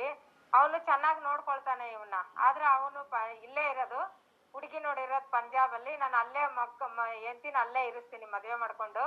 ನಾನು ತಿರ್ಗಾ ಇಲ್ಲಿ ಬರೋದು ಹೋಗೋದು ಮಾಡ್ತೀನಿ ಅಂತ ಅವ್ನು ಹೇಳ್ತಾ ಇದ್ದ. ನಾನು ಇವಳು ಬಿಟ್ಟು ಇರಲ್ಲ, ಅವಳು ಬೇಕು ಇವಳು ಬೇಕು ಅಂತ. ಅವಳಿಗೆ ಸ್ವಲ್ಪ ನೀವು ಅರ್ಥೈಸಿ ಅಂತ ಹೇಳ್ತಾ ಇದ್ದಾನ ಅವನು. ಅದೇಮ್ಮ, ಯಾವ್ದೇ ಜೀವನದ ನಿರ್ಧಾರ ಬಂದು ನಾವು ತಗೋಬೇಕು ಅಲ್ವಾ? ಅವರು ಯೋಚನೆ ಮಾಡ್ಬಿಟ್ಟು ಅವರು ನಿರ್ಧಾರ ತಗೋಬೇಕು. ಈಗ ಈಕೆಗೆ ಆತ ಎಲ್ಲೂ ಮದ್ವೆ ಆಗ್ಬಾರ್ದು, ಎಲ್ಲೂ ಮಾಡ್ಬಾರ್ದು ಅಂದ್ರೆ ಒಂದ್ಸರಿ ಅವ್ರ ಹತ್ರ ಮಾತಾಡ್ಬಹುದು. ಅವ್ರು ಯಾವ್ದಕ್ಕೂ ಒಪ್ಪಿಲ್ಲ ಅಂತಂದಾಗ ನಾವು ಫೋರ್ಸ್ ಮಾಡಕ್ ಆಗೋದಿಲ್ಲ. ಇವರು ಪೂರ್ತಿ ಯೋಚನೆ ಮಾಡ್ಬೇಕು, ಅವ್ರ ಜೊತೆ ಸಂಪರ್ಕ ಮುಂದುವರಿಸ್ಬೇಕಾ ಇಲ್ಲ ಇವ್ರ ಹಾಗೆ ಇವ್ರು ನೋಡ್ಕೋಬೇಕಂತ. ಸೊ ಜೀವನದ ನಿರ್ಧಾರ ನಿಧಾನಕ್ಕೆ ಯೋಚನೆ ಮಾಡಿ. ಅವ್ರು 1000 ಹೇಳ್ಬಹುದು, ಅವ್ರೇನೋ ಹೇಳ್ಬೋದು, ನಾನ್ 3 ಜನ ಚೆನ್ನಾಗಿ ನೋಡ್ಕೋತೀನಿ, ನಾನ್ 4 ಜನ ಚೆನ್ನಾಗಿ ನೋಡ್ಕೋತೀನಿ, ನಾ ಪಂಜಾಬ್ ಅಲ್ಲಿ ಇರ್ತೀನಿ, ವರ್ಷಕ್ಕೆ 3 ದಿನ ಇಲ್ಲಿ ಬಂದು ನೋಡ್ಕೊಂಡು ಹೋಗ್ತೀನಿ, ಹಣ ಕಳಿಸ್ತೀನಿ, 1000 ಹೇಳ್ಬೋದು. But she has to decide. ಅರ್ಥ ಆಯ್ತಾ? ಸಲಹೆಗಳನ್ನ ಕೊಡೋದ್ರಲ್ಲಿ ತಪ್ಪಲ್ಲ, ಬಟ್ ಜೀವನನ ಯಾವ ರೀತಿ ನಾವು ಮುಂದುವರಿಸ್ಕೊಂಡು ಹೋಗ್ಬೇಕು, ಜೀವನನ ಯಾವ ರೀತಿ ನಿಭಾಯಿಸ್ಬೇಕು, ಯಾವ ರೀತಿ ನಡ್ಕೋಬೇಕು, ಸಮಾಜದಲ್ಲಿ ಯಾವ್ದು ಸರಿ ಯಾವ್ದು ತಪ್ಪು ಅದನ್ನೆಲ್ಲ ನಾವು ತುಲನೆ ಮಾಡಿ ಜಡ್ಜ್ಮೆಂಟ್ ಅಥವಾ ಡಿಸಿಷನ್ ನಮ್ಮ ಲೈಫ್ ನಾವು ನಿರ್ಧಾರ ತಗೋಬೇಕು. ಇಮೋಷನಲ್ ಆಗಿ ಇಂಪಲ್ಸಿವ್ ಆಗಿ ದುಡುಕಿ ನಿರ್ಧಾರ ತಗೊಂಡ್ರೆ ಅದು ಲಾಂಗ್ ಟರ್ಮ್ ಆಗಿ ತೊಂದರೆಗಳನ್ನ ಕೊಡಬಹುದು. ಬಟ್ ಯಾವ್ದೇ ನಿರ್ಧಾರ ತಗೊಂಡ್ರು ನಿಧಾನಕ್ಕೆ ಯೋಚನೆ ಮಾಡಿ ತಗೊಳ್ಳಿ ಅಂತ ಹೇಳಿ. ನೀವ್ ಹಿಂಗ್ ಮಾಡು ಹಂಗ್ ಮಾಡು ಅಂತ ಹೇಳಿದ್ರೆ ನಾಳೆ ಪುಷ್ಪ ನೀನ್ ಹೇಳಿದ್ಯಾ ಮಾಡಿದಕ್ಕೆ ನನ್ ಜೀವನ ಹಾಳಾಗೋಯ್ತು ಅಂತ ಹೇಳ್ತಾರೆ. So as a friend supportive ಆಗಿರ್ಬಹುದು. ಆಯ್ತು, ಆತನ ನಿಲುವು ಇದು, ನಿನ್ ನಿಲುವು ಏನು, ಎರಡಕ್ಕೂ ಸಾಮ್ಯತೆ ಇದೆಯಾ ನೋಡ್ಕೊ, ಆದ್ರೆ ಮುಂದುವರೆ, ಇಲ್ಲಾಂದ್ರೆ ಬಿಟ್ಟು ನೀನ್ ನೆಮ್ಮದಿಯಾಗಿರು, ಇಷ್ಟ ಮಾಡ್ಬೋದು. ಅಷ್ಟು ನಿನ್ ಕೈಲಿ ಆಗ್ಲಿಲ್ಲ ಅಂತ ಹೇಳಿದ್ರೆ ಹಾಗೇನ್ ಮನೋವೈದ್ಯರ ಹತ್ರ ಕೂತು ಒಂದು ಹಲವಾರು ಸ್ಟ್ರಾಟಜೀಸ್ ಇರುತ್ತೆ, ಯಾವ ರೀತಿ ಈ ಒಂದು ಗಂಟನ್ನ ಬಿಡಿಸ್ಬೇಕು ಅಂತ ಅವರು ಕೂಡ ಸಲಹೆ ಕೊಡ್ತಾರೆ. ಸರಿ, ಮನೋರ ವೈದ್ಯರದ್ದು ನಂಬರ್ ಕೊಡ್ತೀರಾ ಮೇಡಮ್ ನನ್ಗೆ? ನಾನು ಕೊಡ್ತೀನಿ, ಇವ್ರಿಗೆ ಪದ್ಮಪ್ರಿಯ ಅವ್ರಿಗೆ ಶೇರ್ ಮಾಡ್ತೀನಿ. ನೀವ್ ಎಲ್ಲಿರೋದು? ಕೋಣನಗುಂಟೆ ಮೇಡಮ್. ಕೋಣನಗುಂಟೆ ಮ್ಯಾಮ್. ಕೋಣನಗುಂಟೆ. ನಾನು ಕಳಿಸ್ತೀನಿ, ಡಾಕ್ಟರ್ ಚೇತನ್ ಅಂತಿದ್ದಾರೆ, ನನ್ನ ನಂಬರ್ ಕಳಿಸ್ತೀನಿ. ಗೊತ್ತು ಮೇಡಮ್, ಅವ್ರ ನಂಬರ್ ಇದೆ, ಚೇತನ್ ನಂಬರ್ ಇದೆ. ಚೇತನ್ ಕಾಂಟ್ಯಾಕ್ಟ್ ಮಾಡಿ, ಅವ್ರು ಹೆಲ್ಪ್ ಮಾಡ್ತಾರೆ. Okay, thank you madam. Madam, ಇದಕ್ಕೆ ಸಂಬಂಧಪಟ್ಟ ಹಾಗೆ ನಾನೊಂದು ಪ್ರಶ್ನೆ ಕೇಳ್ತೀನಿ. HIV ಸಂಬಂಧಪಟ್ಟ ಹಾಗೆ, ಈಗ ಲಾಕ್ಡೌನ್ ಆದ್ಮೇಲೆ ಸಿಂಗಲ್ ಪೇರೆಂಟ್ಸ್ ಪಾಸಿಟಿವ್ ಇರುವಂತ ಚಿಲ್ಡ್ರನ್ಸ್ ನ ಇಟ್ಕೊಂಡು ಫೈನಾನ್ಷಿಯಲಿ ಸಪೋರ್ಟ್ ಇಲ್ದಲೆ, ಫ್ಯಾಮಿಲಿ ಸಪೋರ್ಟ್ ಇಲ್ದಲೆ, ಕೆಲಸ ಇಲ್ದಲೆ ಮಾನಸಿಕವಾಗಿ ಒಳಗಾಗಿದ್ದಾರೆ. ಅವ್ರನ್ನ ಹೇಗೆ ಹೊರಗಡೆ ತಗೊಂಡ್ ಬರೋದು? ಅವ್ರಿಗೆ ಏನು ಸಲಹೆಗಳನ್ನ ಕೊಡ್ಬೋದು ನಾವು? ಅವ್ರನ್ನ ಹೇಗೆ ಹೊರಗಡೆ ತಗೊಂಡ್ ಬರೋದು? Single parent with HIV positive ಇರೋ ಸಿಂಗಲ್ ಪೇರೆಂಟ್, ಕೆಲ್ಸಾನು ಇಲ್ಲ, ಬೆಂಗಳೂರಿಗೆ ಬರೋದಾ, ಯಾವ ರೀತಿ ನಿಭಾಯಿಸ್ಕೋಬೇಕು ಅಂತನಾ? ಹೌದು. ಓಕೆ, ಬೇಸಿಕಲಿ ಅವ್ರು ಎಲ್ಲಿದಾರೋ ಅಲ್ಲೇ ಒಂದು ಸಣ್ಣ ಪುಟ್ಟ ಕೆಲಸ ಹುಡುಕೊಳ್ಳೇಬೇಕಾಗತ್ತೆ. ಯಾಕಂದ್ರೆ ಜೀವನಕ್ಕೆ ಏನಾದ್ರು ಒಂದು ಆಧಾರ ಬೇಕಲ್ವಾ? ಅವ್ರು ಬೆಂಗಳೂರಿಗೆ ಬರ್ಲಿಲ್ಲ ಅಂದ್ರೂ ನಡೆಯುತ್ತೆ. ಈಗ ಬೆಂಗಳೂರಲ್ಲೂ ನೀವು ತಿಳಿದಂಗೆ ಮುಂಚೆ ಅಷ್ಟು ಕೆಲಸಗಳು ಇಲ್ಲ, ಕಡಿಮೆನೆ ಇದೆ. ಸೊ ಅವ್ರು ಯಾವ ಊರಲ್ಲಿ ಇದಾರೆ ಅಲ್ಲೇನೆ ಸಣ್ಣ ಪುಟ್ಟ ಕೆಲಸಗಳನ್ನ ಮಾಡ್ಕೊಂಡು ಅವ್ರ ಜೀವನಕ್ಕೆ ಆಧಾರ ಆಗತ್ತೆ. ಪ್ಲಸ್ ಅಲ್ಲಿ ಏನಿದೆ, ಡಿಸ್ಟ್ರಿಕ್ಟ್ ಹೆಲ್ತ್ ಆಫೀಸ್ ಅಲ್ಲಿ ಹೋದ್ರೆ ಈ HIV ಮಕ್ಕಳಿಗೆ ಉಚಿತ ಔಷಧಿ ಇರಬಹುದು, ಅಥವಾ HIV ಇರೋರಿಗೆ ಉಚಿತ ಔಷಧಿ ಏನಿದೆ ಅವೆಲ್ಲ ಸಿಗತ್ತೆ. ಆರೋಗ್ಯದ ಸಮಸ್ಯೆದು ಪೂರ್ತಿ ಆರೋಗ್ಯ ಇಲಾಖೆಯಿಂದ ಉಚಿತವಾಗಿ ಆಗತ್ತೆ. ಪ್ಲಸ್ ಪೆನ್ಷನ್ಸ್ ಏನಾದ್ರು ಕೊಡ್ತಾ ಇದಾರಾ ಅವ್ರಿಗೆ? ಇಲ್ಲ ಮೇಡಮ್, ವಿಡೋ ಪೆನ್ಷನ್ ಅಂತ ಮಾತ್ರ ಸಿಗುತ್ತೆ ಅಷ್ಟೇ, ಅದರ್ವೈಸ್ ಬೇರೆ ಏನು ಸಿಗ್ತಾ ಇಲ್ಲ. Okay, fine. ಸೊ ಮುಂಚೆ ಏನು ಬೆಂಗಳೂರಲ್ಲಿ ಕೆಲಸ ಮಾಡ್ತಿದ್ರು, ಇವಾಗ ಬೆಂಗಳೂರಿಗೆ ಬರ್ಲಿಕ್ಕೆ ಭಯ ಕೊರೋನಾ ಪ್ರಾಬ್ಲಮ್ ಇಂದ? ಇಲ್ಲ, ಬೆಂಗಳೂರಿನಲ್ಲೇ ವಾಸವಾಗಿದ್ದಾರೆ. ಇವಾಗ ಅವ್ರಿಗೆ ಕೆಲಸನೂ ಇಲ್ಲ, ಕೆಲಸನ ತೆಗ್ದಾಕಿದ್ದಾರೆ, ಮನೆ ಕೆಲಸ ಸೇರಿಸ್ಕೊಳ್ತಾ ಇಲ್ಲ. ಗಾರ್ಮೆಂಟ್ಸ್ ನಲ್ಲಿ ಹೋಗೋ ಗಾರ್ಮೆಂಟ್ಸ್ ಮುಚ್ಚೋಗಿದೆ. ಆತರ ಸಿಂಗಲ್ ಪೇರೆಂಟ್ಸ್ ಇರೋರು ತುಂಬಾನೇ ಸ್ಟ್ರಗಲ್ ಮಾಡ್ತಾ ಇದ್ದಾರೆ. ಅವ್ರಿಗೆ ಏನೆಲ್ಲ ಸಲಹೆಗಳನ್ನ ಕೊಡ್ಬೋದು ಹೊರಗಡೆ ಬರೋದಕ್ಕೆ, ಅದರಿಂದ ಹೊರಗಡೆ ಬರೋದಕ್ಕೆ? ಬೇಸಿಕಲಿ ಇದು ಬಂದು it's a temporary phase. Guarantee ಈ ಕೆಲಸಗಳು ಓಪನಿಂಗ್ಸ್ ಆಗೇ ಆಗತ್ತೆ. ಈ ಟೆಂಪರರಿ ಫೇಸಸ್ ಅಲ್ಲಿ ಅವರು ಸ್ವಲ್ಪ ಧೈರ್ಯ ಕಳ್ಕೊಳ್ದಿರಾ ನಿಭಾಯಿಸ್ಕೊಂಡ್ ಬಂದ್ರು ಡೆಫಿನೆಟ್ ಆಗಿ ಇನ್ನು ಮುಂದೆ ಇವಾಗ ನೋಡಿ ಸ್ಕೂಲ್ಸ್ ಓಪನ್ ಮಾಡಿ ಅಂತ ಹೇಳ್ತಿದ್ದಾರೆ, IT ಕಂಪನೀಸ್ ಓಪನ್ ಮಾಡಿ ಅಂತ ಹೇಳ್ತಿದ್ದಾರೆ, ಮತ್ತೆ ಗಾರ್ಮೆಂಟ್ಸ್ ಫೇಸ್ ವೈಸ್ ಓಪನ್ ಮಾಡೇ ಮಾಡ್ತಾರೆ. ಸೊ ಸ್ವಲ್ಪ ದಿವಸ ದಿಸ್ ಇಸ್ ಟೆಂಪರರಿ, ಇದು ಪರ್ಮನೆಂಟ್ ಅಲ್ಲ ಈ ಸಮಸ್ಯೆ ಅನ್ನೋದನ್ನ ಮನವರಿಕೆ ಮಾಡ್ಕೊಂಡ್ರೆ ಸಾಕು. And I am sure as HIV single parent ಅವ್ರು ಆಲ್ರೆಡಿ ಈ ಕಷ್ಟಗಳನ್ನ ನಿಭಾಯಿಸಿ ಅವ್ರಿನ್ನೂ ಮನೋಸ್ಥೈರ್ಯ ಇದ್ದೇ ಇರುತ್ತೆ ಅವ್ರಿಗೆ. ನಮ್ಮ ಒಂದು ಸ್ವಲ್ಪ ಸಣ್ಣ ಹೆಲ್ಪಿಂಗ್ ಹ್ಯಾಂಡ್ ಅಂಡ್ NGOs ಮೂಲಕ ಏನೇನ್ ಸಹಾಯ ಮಾಡಬಹುದು, ಅದೇನಾದ್ರೂ ಸಣ್ಣ ಪುಟ್ಟ ಸಹಾಯಗಳನ್ನ ಹಸ್ತ ಚಾಚಿದರೆ I think they will be fine. Okay madam, thank you. Thank you ma'am. ಇನ್ನು ಬೇರೆ ಯಾರಾದರೂ ಪ್ರಶ್ನೆಗಳಿದೆಯಾ? ಟೈಮ್ ಮುಗಿತಾ ಇದೆ. ಇನ್ನೇನಾದರೂ ಪ್ರಶ್ನೆಗಳಿದ್ರೆ ಪ್ಲೀಸ್. ನಂದೊಂದು ಪ್ರಶ್ನೆ. ನಮಸ್ತೆ, ನನ್ನ ಹೆಸರು ಆಶಾ ಅಂತ. ಇತ್ತೀಚಿನ ದಿನಗಳಲ್ಲಿ 9th ಸ್ಟ್ಯಾಂಡರ್ಡ್ ಮಕ್ಕಳು ತುಂಬಾ ಸೂಸೈಡ್ ಒಳಗಾಗ್ತಾ ಇದಾರೆ. ಕಾರಣ ಏನಿರಬಹುದು ಮ್ಯಾಮ್? 9th ಸ್ಟ್ಯಾಂಡರ್ಡ್ ಸ್ಟೂಡೆಂಟ್ಸ್ ಮಾತ್ರ ಅಂತಲ್ಲ, ಇನ್ನೂ ಹದಿಹರೆಯದ ಮಕ್ಕಳು, ಪಾಪ ಚಿಕ್ಕವರೇನೆ 6th ಸ್ಟ್ಯಾಂಡರ್ಡ್ 7th ಸ್ಟ್ಯಾಂಡರ್ಡ್ ಈ ರೀತಿಯಾದ ಒಂದು ಪ್ರವೃತ್ತಿ ಕೂಡ ನಾವು ನೋಡ್ತಾ ಇದೀವಿ. ಏನು ಅಂದ್ರೆ ನಾನು ಹೇಳ್ದಂಗೆ ಟೆಂಪರಮೆಂಟಲ್ ಇಶ್ಯೂಸ್, ಆ ಬಾಲ್ಯದ ಒಂದು ಸ್ವಭಾವದ ಸಮಸ್ಯೆಗಳು. ನಾವೀಗ ಏನ್ ಹೇಳ್ತೀವಿ, ಸಾಮಾನ್ಯವಾಗಿ ನಾವೇನ್ ಹೇಳ್ತೀವಿ, 2nd PU ಆಗೋ ತನಕ ನೀವು ಆದಷ್ಟೂನು ಅವರಿಗೆ ಆದ ಮೊಬೈಲ್ಸ್ ಅನ್ನ ಕೊಡಿಸ್ಬೇಡಿ. ಸ್ಕ್ರೀನ್ ಟೈಮ್ ಏನಿದೆ, ಮೊಬೈಲ್ ನೋಡೋದಿರಬಹುದು, ಟಿವಿ ನೋಡೋದಿರಬಹುದು, ಬೇರೆ ಬೇರೆ ವಿಚಾರಗಳನ್ನ ನೋಡೋದಿರಬಹುದು, ಗೇಮ್ಸ್ ಆಡೋದಿರ್ಬಹುದು, ಇವೆಲ್ಲವನ್ನು ರೆಸ್ಟ್ರಿಕ್ಟ್ ಮಾಡಿ. ಆ ಸ್ಕ್ರೀನ್ ಟೈಮ್ ನ 1 hour ಇರ್ಬೋದು, half an hour ಇರ್ಬೋದು, 2 hour ಇರ್ಬೋದು, ರೆಸ್ಟ್ರಿಕ್ಟ್ ಮಾಡಿ. ಮತ್ತೆ ಈ ಮಕ್ಕಳಿಗೆ ಏನಾಗುತ್ತೆ, ಇನಿಷಿಯಲಿ ನೀವು ನೋಡ್ತಾ ಇರಬಹುದು, ನಾನು ಸುಮಾರು ಜನ ತಂದೆ ತಾಯಿ ನೋಡ್ತಾ ಇದ್ದೀನಿ, ಅವರಿಗೆ ಊಟ ಮಾಡಿಸ್ಲಿಕ್ಕೂ ಮೊಬೈಲ್ ಗೇಮ್ಸ್ ಹಾಕ್ತಾರೆ. ಪ್ರತಿಯೊಂದನ್ನು 1 ವರ್ಷ ಅಥವಾ 6 ತಿಂಗಳ ಮಕ್ಕಳಿಂದಾನೇ ರೂಢಿ ಮಾಡ್ಬಿಟ್ಟಿರ್ತಾರೆ ತಂದೆ ತಾಯಿ. ಇವ್ರಿಗೇನೋ ಕೆಲಸ ಇರುತ್ತೆ, ಅವ್ರನ್ನ ಸುಮ್ಮನಾಗಿ ಕೂರಿಸ್ಬೇಕು, ಮೊಬೈಲ್ ನಲ್ಲಿ ಹಾಡು ಹಾಕ್ತಾರೆ, ಇಲ್ಲ ಗೇಮ್ಸ್ ಹಾಕ್ತಾರೆ, ಕೊಟ್ಟು ಕೊಟ್ಟು ಕೊಟ್ಟು ಆಲ್ಮೋಸ್ಟ್ ರೂಢಿ ಮಾಡ್ಬಿಟ್ಟಿರ್ತಾರೆ. ಬಟ್ ಇವ್ರು ಎಚ್ಚೆತ್ಕೊಳ್ಳೋದು ಯಾವಾಗ ಅಂದ್ರೆ ಸ್ವಲ್ಪ ಸೀರಿಯಸ್ ಎಜುಕೇಶನ್ ಶುರುವಾದಾಗ, 4th standard 5th standard 6th standard. ನೀವೇನ್ 6 ತಿಂಗಳ ಮಗುವಿಂದ 1 ವರ್ಷದ ಮಗುವಿಂದ ಒಂದು ಕೇರ್ ತಗೊಳ್ಳಿಲ್ಲ, ಈಗ ಆಲ್ರೆಡಿ ಅಡಿಕ್ಷನ್ ಬೆಳೆಸ್ಕೊಂಡ್ಬಿಟ್ಟಿರ್ತಾರೆ, ತಕ್ಷಣ ಜಗಳ ಶುರು ಮಾಡ್ಕೋತಾರೆ ತಂದೆ ತಾಯಿ. ನೀನ್ ಇಡೀ ದಿನ ಮೊಬೈಲ್ ನೋಡ್ತಾ ಇದೀಯಾ, ಇಡೀ ದಿನ ಗೇಮ್ಸ್ ಆಡ್ತಾ ಇದೀಯಾ, ಯಾವ್ದ್ಯಾವ್ದೋ ಬೇರೆ ಸೈಟ್ಸ್ ನೋಡ್ತಾ ಇದೀಯಾ. ಇವಾಗ ನಿಮ್ಗೆ ಗೊತ್ತಿರ್ಬೋದು, ಏನೋ ಪ್ರೆಸ್ ಮಾಡಿದ್ರೆ ಪೋರ್ನ್ ಫೋಟೋಸ್ ಬರಬಹುದು ಅಥವಾ ಅಶ್ಲೀಲವಾದ ವಿಡಿಯೋಸ್ ಬರಬಹುದು. ಏನ್ press of a button you have everything in life ಅಲ್ವಾ? ಮತ್ತೆ ಆ ಟಾಲರೆನ್ಸ್ ಲೆವೆಲ್ ಮಕ್ಕಳಿಗೆ ಒಂದು ಬೆಳವಣಿಗೆ ಆಗೋದಕ್ಕೆ ನಾವು ಅನುವು ಮಾಡ್ಕೊಡ್ತಿರ್ಬೇಕು. ಉದಾಹರಣೆಗೆ ಏನೋ ಒಂದು ಸಣ್ಣ ಚಾಕ್ಲೇಟ್ ಕೇಳುತ್ತೆ ಮಗು, ನಾವು ಕೊಡ್ಸಕ್ ಹಿಂದೆ ಮುಂದೆ ನೋಡಿದಾಗ ಏನ್ ಮಾಡ್ತೀವಿ, ಮಕ್ಕಳು ಉರುಳಾಡಕ್ ಶುರು ಮಾಡ್ತಾರೆ. ಓಕೆ, ನಮ್ಮ ಮರ್ಯಾದೆ ಹಾಳಾಗುತ್ತೆ, ಉರುಳಾಡಕ್ ಶುರು ಮಾಡ್ಬಿಡ್ತಾನೆ, ಈ ತರ ಹೆದರ್ಕೊಂಡು ಕೊಡಕ್ ಶುರು ಮಾಡ್ತೀವಿ. ದೆನ್ ವಾಟ್ ಹ್ಯಾಪನ್ಸ್, ಮಗುಗೆ ಈ ರೀತಿಯಾಗಿ ಮ್ಯಾನಿಪುಲೇಟಿವ್ ಬಿಹೇವಿಯರ್ ಶುರುವಾಗುತ್ತೆ.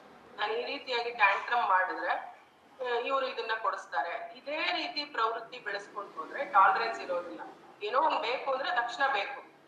ಈ ರೀತಿಯಾದ ಪ್ರವೃತ್ತಿ, ಇಂಪಲ್ಸಿವ್ ಇರೋ ಮಕ್ಕಳು, ತಾಳ್ಮೆ ಇಲ್ಲದೆ ಇರುವಂತಹ ಮಕ್ಕಳು, ನನಗೆ ಬೇಕಾದ್ದು ತಕ್ಷಣ ಬೇಕು ಅನ್ನೋ ಒಂದು ಪ್ರವೃತ್ತಿ ಬೆಳೆಸ್ಕೊಂಡಿರೋ ಮಕ್ಕಳು. ಹಾಗಾದ್ರೆ ತಂದೆ ತಾಯಿ ತಪ್ಪಾ ಮೇಡಮ್, ಏನು ಹೇಳ್ಬಾರ್ದಾ? ಹಾಗಲ್ಲ. ಸೊ ಮೊದಲಿಂದಾನೇ ನಾವು ಈ ಫೌಂಡೇಶನ್ ಇಂದಾನೇ ಮಕ್ಕಳ ಜೊತೆ ಕೆಲಸ ಮಾಡಬೇಕು. ಅಂಡ್ ಮಕ್ಕಳಿಗೆ ಆ ಕಾಯುವ ಪ್ರವೃತ್ತಿಯನ್ನ ನಾವು ಬೆಳೆಸ್ಕೊಡ್ಬೇಕು, ಟಾಲರೆನ್ಸ್ ಬೆಳೆಸ್ಕೊಡ್ಬೇಕು. ಏನೇ ಇದ್ರೇನುವೆ ನಂದು ಇದೇ ದಾರಿ ಅಂದ್ರೆ ತಕ್ಷಣ ಸಿಕ್ಬಿಡ್ಬೇಕು. ಏನೇ ಕೊಡ್ಸುವಾಗ ಸ್ವಲ್ಪ ಪೋಸ್ಟ್ಪೋನ್ ಮಾಡಿ ಕೊಡ್ಸಿ. ಉದಾಹರಣೆಗೆ ಒಂದ್ ಪೆನ್ ಕೇಳ್ತಾನೆ, ಆಯ್ತು ನಾಳೆ ಕೊಡಿಸ್ತೀನಿ, ಅದು ಉರುಳಾಡ್ಲಿ ಏನೇ ಮಾಡ್ಲಿ. ಸೊ ಅಂಡ್ ತಂದೆ ತಾಯಿ ಇಬ್ಬರ ಮಧ್ಯೆನಲ್ಲಿ ಬೇರೆ ಬೇರೆ ಒಂದು ಮೆಸೇಜ್ ಕೊಡ್ಬಾರ್ದು. ತಾಯಿ ಕೊಡ್ಸಲ್ಲ ಅಂತ ಹೇಳೋದು, ತಂದೆ ಕೊಡ್ಸೋದು. So they will start manipulating. So ಮಕ್ಕಳು ಕೆಟ್ಟವರಲ್ಲ, ಅವರು ನಾವ್ ಯಾವ ರೀತಿಯಾಗಿ ನಮ್ಮ ಮಕ್ಕಳನ್ನ ನೋಡ್ಬೇಕು ಅಂತ ಹೇಳ್ತೀವಿ, ನಾವು ಅವರಿಗೆ ಮಾದರಿಯಾಗಿರ್ಬೇಕು. ಎಷ್ಟೊಂದ್ ಕಡೆ ನಾವು ಗಂಟೆಗಟ್ಲೆ ಮೊಬೈಲ್ ನೋಡ್ತಿರ್ತೀವಿ, ಮಕ್ಕಳನ್ನ ನೀನು ಮೊಬೈಲ್ ಆಫ್ ಮಾಡಿ ಮಲ್ಕೋ ಅಂತ ಹೇಳ್ತೀವಿ, ಮೊಬೈಲ್ ಮುಟ್ಟಬೇಡ ಅಂತ ಹೇಳ್ತೀವಿ. ಸೊ ನಾವು ಫಾಲೋ ಮಾಡ್ಬೇಕು. ಓಕೆ, 6 hours a day ನಾನು ಪಕ್ಕದಲ್ಲಿ ಮೊಬೈಲ್ ಇಟ್ಕೊಳ್ತಾ ಇದ್ದೀನಿ ಪುಟ್ಟ, ನೀನು ಅದೇ ತರ ಪ್ರಾಕ್ಟೀಸ್ ಮಾಡು. ಸೊ ನಾವು ಮಾದರಿಯಾಗಿ ಇದ್ರೆ ಆದಷ್ಟು ಇದನ್ನೆಲ್ಲ ತಡೆಗಟ್ಟಬಹುದು. ಈ ರೀತಿಯಾದ ಒಂದು ಪರ್ಸನಾಲಿಟಿಯಿಂದ ಆತ್ಮಹತ್ಯೆ ಪ್ರವೃತ್ತಿ ಆಗೋ ಚಾನ್ಸಸ್ ಜಾಸ್ತಿ ಇರುತ್ತೆ. ಸೆಷನ್ ಮುಗಿಸುವಂಥ ಸಮಯ ಆಗಿದೆ. ಖಂಡಿತ ಇವತ್ತು ನಮ್ಮ ಜೊತೆ ಡಾಕ್ಟರ್ ರಜನಿ ಮ್ಯಾಮ್ ಇದ್ದು ಸಾಕಷ್ಟು ಆತ್ಮಹತ್ಯೆ ತಡೆಗಟ್ಟುವಂತಹ ನಿಟ್ಟಿನಲ್ಲಿ ಏನೆಲ್ಲ ಕಾರ್ಯಕ್ರಮಗಳನ್ನ ಕೈಗೊಳ್ಳಬೇಕು ಅನ್ನೋ ವಿಷಯಗಳ ಬಗ್ಗೆ ಚರ್ಚೆ ಮಾಡಿದ್ರಿ. ಖಂಡಿತ ಮ್ಯಾಮ್, ಇವತ್ತಿನ ಒಂದು ಥೀಮ್ ಸಹ ಅದೇ ಆಗಿದೆ. ಎಲ್ಲರೂ ಒಟ್ಟಿಗೆ ಸೇರಿ ನಾವು ಈ ಒಂದು ಆತ್ಮಹತ್ಯೆನ ತಡೆಗಟ್ಟುವಂತಹ ನಿಟ್ಟಿನಲ್ಲಿ ಕೆಲಸ ಮಾಡಬೇಕಾಗಿದೆ. ಹಾಗಾಗಿ ನಾವೆಲ್ಲರೂ ಸೇರಿ ಈ ಆತ್ಮಹತ್ಯೆಗಳನ್ನ ತಡೆಗಟ್ಟುವಂತಹ ನಿಟ್ಟಿನಲ್ಲಿ ಕೆಲಸ ಮಾಡೋಣ ಅಂತ ಹೇಳ್ತಾ, ಹಾಗೆ ಮ್ಯಾಮ್ ಖಂಡಿತ ಇವತ್ತು COVID-19 ಇರುವಂತಹ ಕಾರಣದಿಂದ ನಾವು ಎಲ್ಲ ಸಮುದಾಯಗಳಲ್ಲೂ ಈ ಒಂದು ಒತ್ತಡ ಜೀವನನ ನಾವು ನೋಡ್ತಾ ಇದ್ದೀವಿ, ಮತ್ತು ಭಯ, ಈ ರೀತಿಯ ಸಮಸ್ಯೆಗಳು ಜಾಸ್ತಿ ಆಗ್ತಿದೆ. ಹಾಗಾಗಿ ಎಲ್ಲರಿಗೂ ಒಂದು ರೀತಿಯ ಒಂದು ಭಯ ಈ ಆತ್ಮಹತ್ಯೆ ಅನ್ನೋ ವಿಷಯವಾಗಿ. ಹಾಗಾಗಿ ಖಂಡಿತ ಇವತ್ತು ಮಾನಸಿಕ ಆರೋಗ್ಯದ ಬಗ್ಗೆ ನಾವು ಹೆಚ್ಚು ಗಮನ ಕೊಡಬೇಕಾಗಿದೆ. ಯಾಕೆಂದರೆ ಇವತ್ತು COVID-19 ಒಂದು ರೀತಿ ಆರೋಗ್ಯಕ್ಕೆ ಸಂಬಂಧಪಟ್ಟಿರುವಂತಹ ಸಮಸ್ಯೆನೇ ಆದರೆ ಅದ್ರ ಜೊತೆ ನಾವು ಹೊಂದಾಣಿಕೆ ಮಾಡ್ಕೊಂಡು ಹೋಗಬೇಕು ಅಂದರೆ ನಮ್ಮ ಮಾನಸಿಕ ಆರೋಗ್ಯನೂ ಸಹ ಅಷ್ಟೇ ಮುಖ್ಯವಾಗಿದೆ. ಹಾಗಾಗಿ ಇವತ್ತು ಇಡೀ ಪ್ರಪಂಚದಲ್ಲಿರುವಂತಹ ಎಲ್ಲ ಮಾನಸಿಕ ವೈದ್ಯರು ಸಹ ನಮಗೆ ತುಂಬ ಸಹಕಾರ ಕೊಟ್ಟರು ಈ ಒಂದು COVID-19 ಸಮಯದಲ್ಲಿ.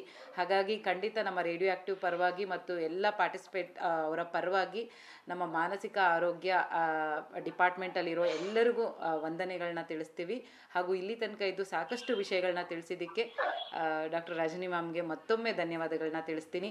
ಮುಂದಿನ ದಿನಗಳಲ್ಲಿ ಹೀಗೆ ಸಾಕಷ್ಟು ಕಾರ್ಯಕ್ರಮಗಳ ಮೂಲಕ ನಾವು ಸಮುದಾಯಗಳಿಗೆ ಇದರ ಬಗ್ಗೆ ಜಾಗೃತಿನ ಮೂಡಿಸೋಣ ಅಂತ ಕೇಳ್ಕೊಳ್ತೀನಿ ಮ್ಯಾಮ್. ತುಂಬ ಧನ್ಯವಾದ ಮ್ಯಾಮ್. ಹಾಗೆ ಎಲ್ಲ ಪಾರ್ಟಿಸಿಪೆಂಟ್ಸ್ಗೂ ಅಷ್ಟೇ ಇಲ್ಲಿ ತನಕ ಸಮಾಧಾನದಿಂದ ಇದ್ದು ವಿಷಯಗಳನ್ನ ತಿಳ್ಕೊಂಡು ಹಾಗೆ ನಿಮ್ಮ ಪ್ರಶ್ನೆಗಳಿಗೆ ಉತ್ತರನ ಪಡ್ಕೊಂಡಿದ್ದಕ್ಕೆ ತಮ್ಮೆಲ್ಲರಿಗೂ ಸಹ ರೇಡಿಯೋ ಆ್ಯಕ್ಟಿವ್ ಪರವಾಗಿ ಧನ್ಯವಾದಗಳು. Thank you ma'am. Very good interactive group. Thank you ma'am. ಕೆಳಗರೆ ಕೇಳಿದ್ರಲ್ಲ ಇಲ್ಲಿ ತನಕ ಸೂಸೈಡ್ ಪ್ರಿವೆನ್ಷನ್ ಈ ಒಂದು ವಿಷಯದ ಬಗ್ಗೆ ಸಾಕಷ್ಟು ವಿಷಯಗಳನ್ನ ತಿಳಿಸ್ಕೊಟ್ರು ಡಾಕ್ಟರ್ ರಜನಿಯವರು. ಅದೇ ರೀತಿ ಸಮುದಾಯದ ಜನಗಳಿಗೆ ಇದ್ದಂತಹ ಸಾಕಷ್ಟು ಪ್ರಶ್ನೆಗಳಿಗೆ ಉತ್ತರ ಸಹ ಸಿಕ್ತು ಈ ಕಾರ್ಯಕ್ರಮದ ಮೂಲಕ ಅಂತ ನಾನು ತಿಳ್ಕೊಳ್ತಾ ಇವತ್ತಿನ ಕಾರ್ಯಕ್ರಮನ ಇಲ್ಲಿಗೆ ಮುಕ್ತಾಯಗೊಳಿಸ್ತಾ ಇದ್ದೀನಿ. ಕಾರ್ಯಕ್ರಮ ಮುಗಿಸೋದಕ್ಕೂ ಮುಂಚೆ ನಮ್ಮ ಕಾರ್ಯಕ್ರಮದ ಬಗ್ಗೆ ನಿಮ್ಮ ಅನಿಸಿಕೆ ಅಭಿಪ್ರಾಯಗಳಿದ್ದಲ್ಲಿ ನಮಗೆ ತಿಳಿಸಬಹುದು.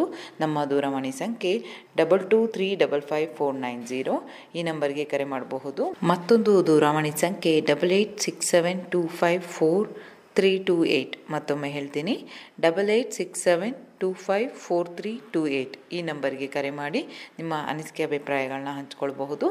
ಈ ಒಂದು ಕಾರ್ಯಕ್ರಮನ ರೇಡಿಯೋದಲ್ಲಿ ಕೇಳಲು ಮಿಸ್ ಆಗಿದ್ದಲ್ಲಿ ನಮ್ಮ ವೆಬ್ಸೈಟ್ www.soundcloud.comಗೆ ಹೋಗಿ ಕಾರ್ಯಕ್ರಮನ ಕೇಳಬಹುದು. ಹಾಗೂ ನಿರಂತರವಾಗಿ ರೇಡಿಯೋ ನಿಲಯದಲ್ಲಿ ಪ್ರಸಾರ ಆಗುವಂತಹ ಕಾರ್ಯಕ್ರಮಗಳನ್ನ ಕೇಳಬೇಕು ಅಂತಿದ್ದಲ್ಲಿ ನಮ್ಮ ರೇಡಿಯೋ ಆ್ಯಕ್ಟಿವ್ ಆ್ಯಪ್ನ ನಿಮ್ಮ ಮೊಬೈಲ್ನಲ್ಲಿ ಡೌನ್ಲೋಡ್ ಮಾಡೋದ್ರ ಮೂಲಕ ನಮ್ಮ ಎಲ್ಲ ಕಾರ್ಯಕ್ರಮಗಳನ್ನ ಕೇಳ್ಬೋದು ಅಂತ ಹೇಳ್ತಾ ನಿರಂತರವಾಗಿ ಕೇಳಿ 90.4 ಕಂಪನಾಂಕಗಳ CR ರೇಡಿಯೋ ಆ್ಯಕ್ಟಿವ್. ಇದು ಬೆಂಗಳೂರಿನ ಮೊಟ್ಟಮೊದಲ ಸಮುದಾಯ ಬಾನುಲಿ ಕೇಂದ್ರ. ಸ್ನೇಹಿತರೆ, ನಾನು ನಿಮ್ಮ ರೇಡಿಯೋ ಗೆಳತಿ ಪದ್ಮಪ್ರಿಯ. ಮುಂದಿನ ಕಾರ್ಯಕ್ರಮದೊಂದಿಗೆ ನಿಮ್ಮ ಜೊತೆ ಇರ್ತೀನಿ ಅಂತ ಹೇಳ್ತಾ ಧನ್ಯವಾದಗಳು. ಅಯ್ಯೋ, ನಮ್ಮ ಮಾತ್ ಯಾರು ಕೇಳ್ತಾರಪ್ಪ ಇಲ್ಲಿ ಇದ್ದಾರೆ. ಎಲ್ಲರ ಮಾತು ಎಲ್ಲರೂ ಕೇಳುವಂತಹ ಬಾನುಲಿ ಕೇಂದ್ರವಿದೆ, ರೇಡಿಯೋ ಆಕ್ಟಿವ್.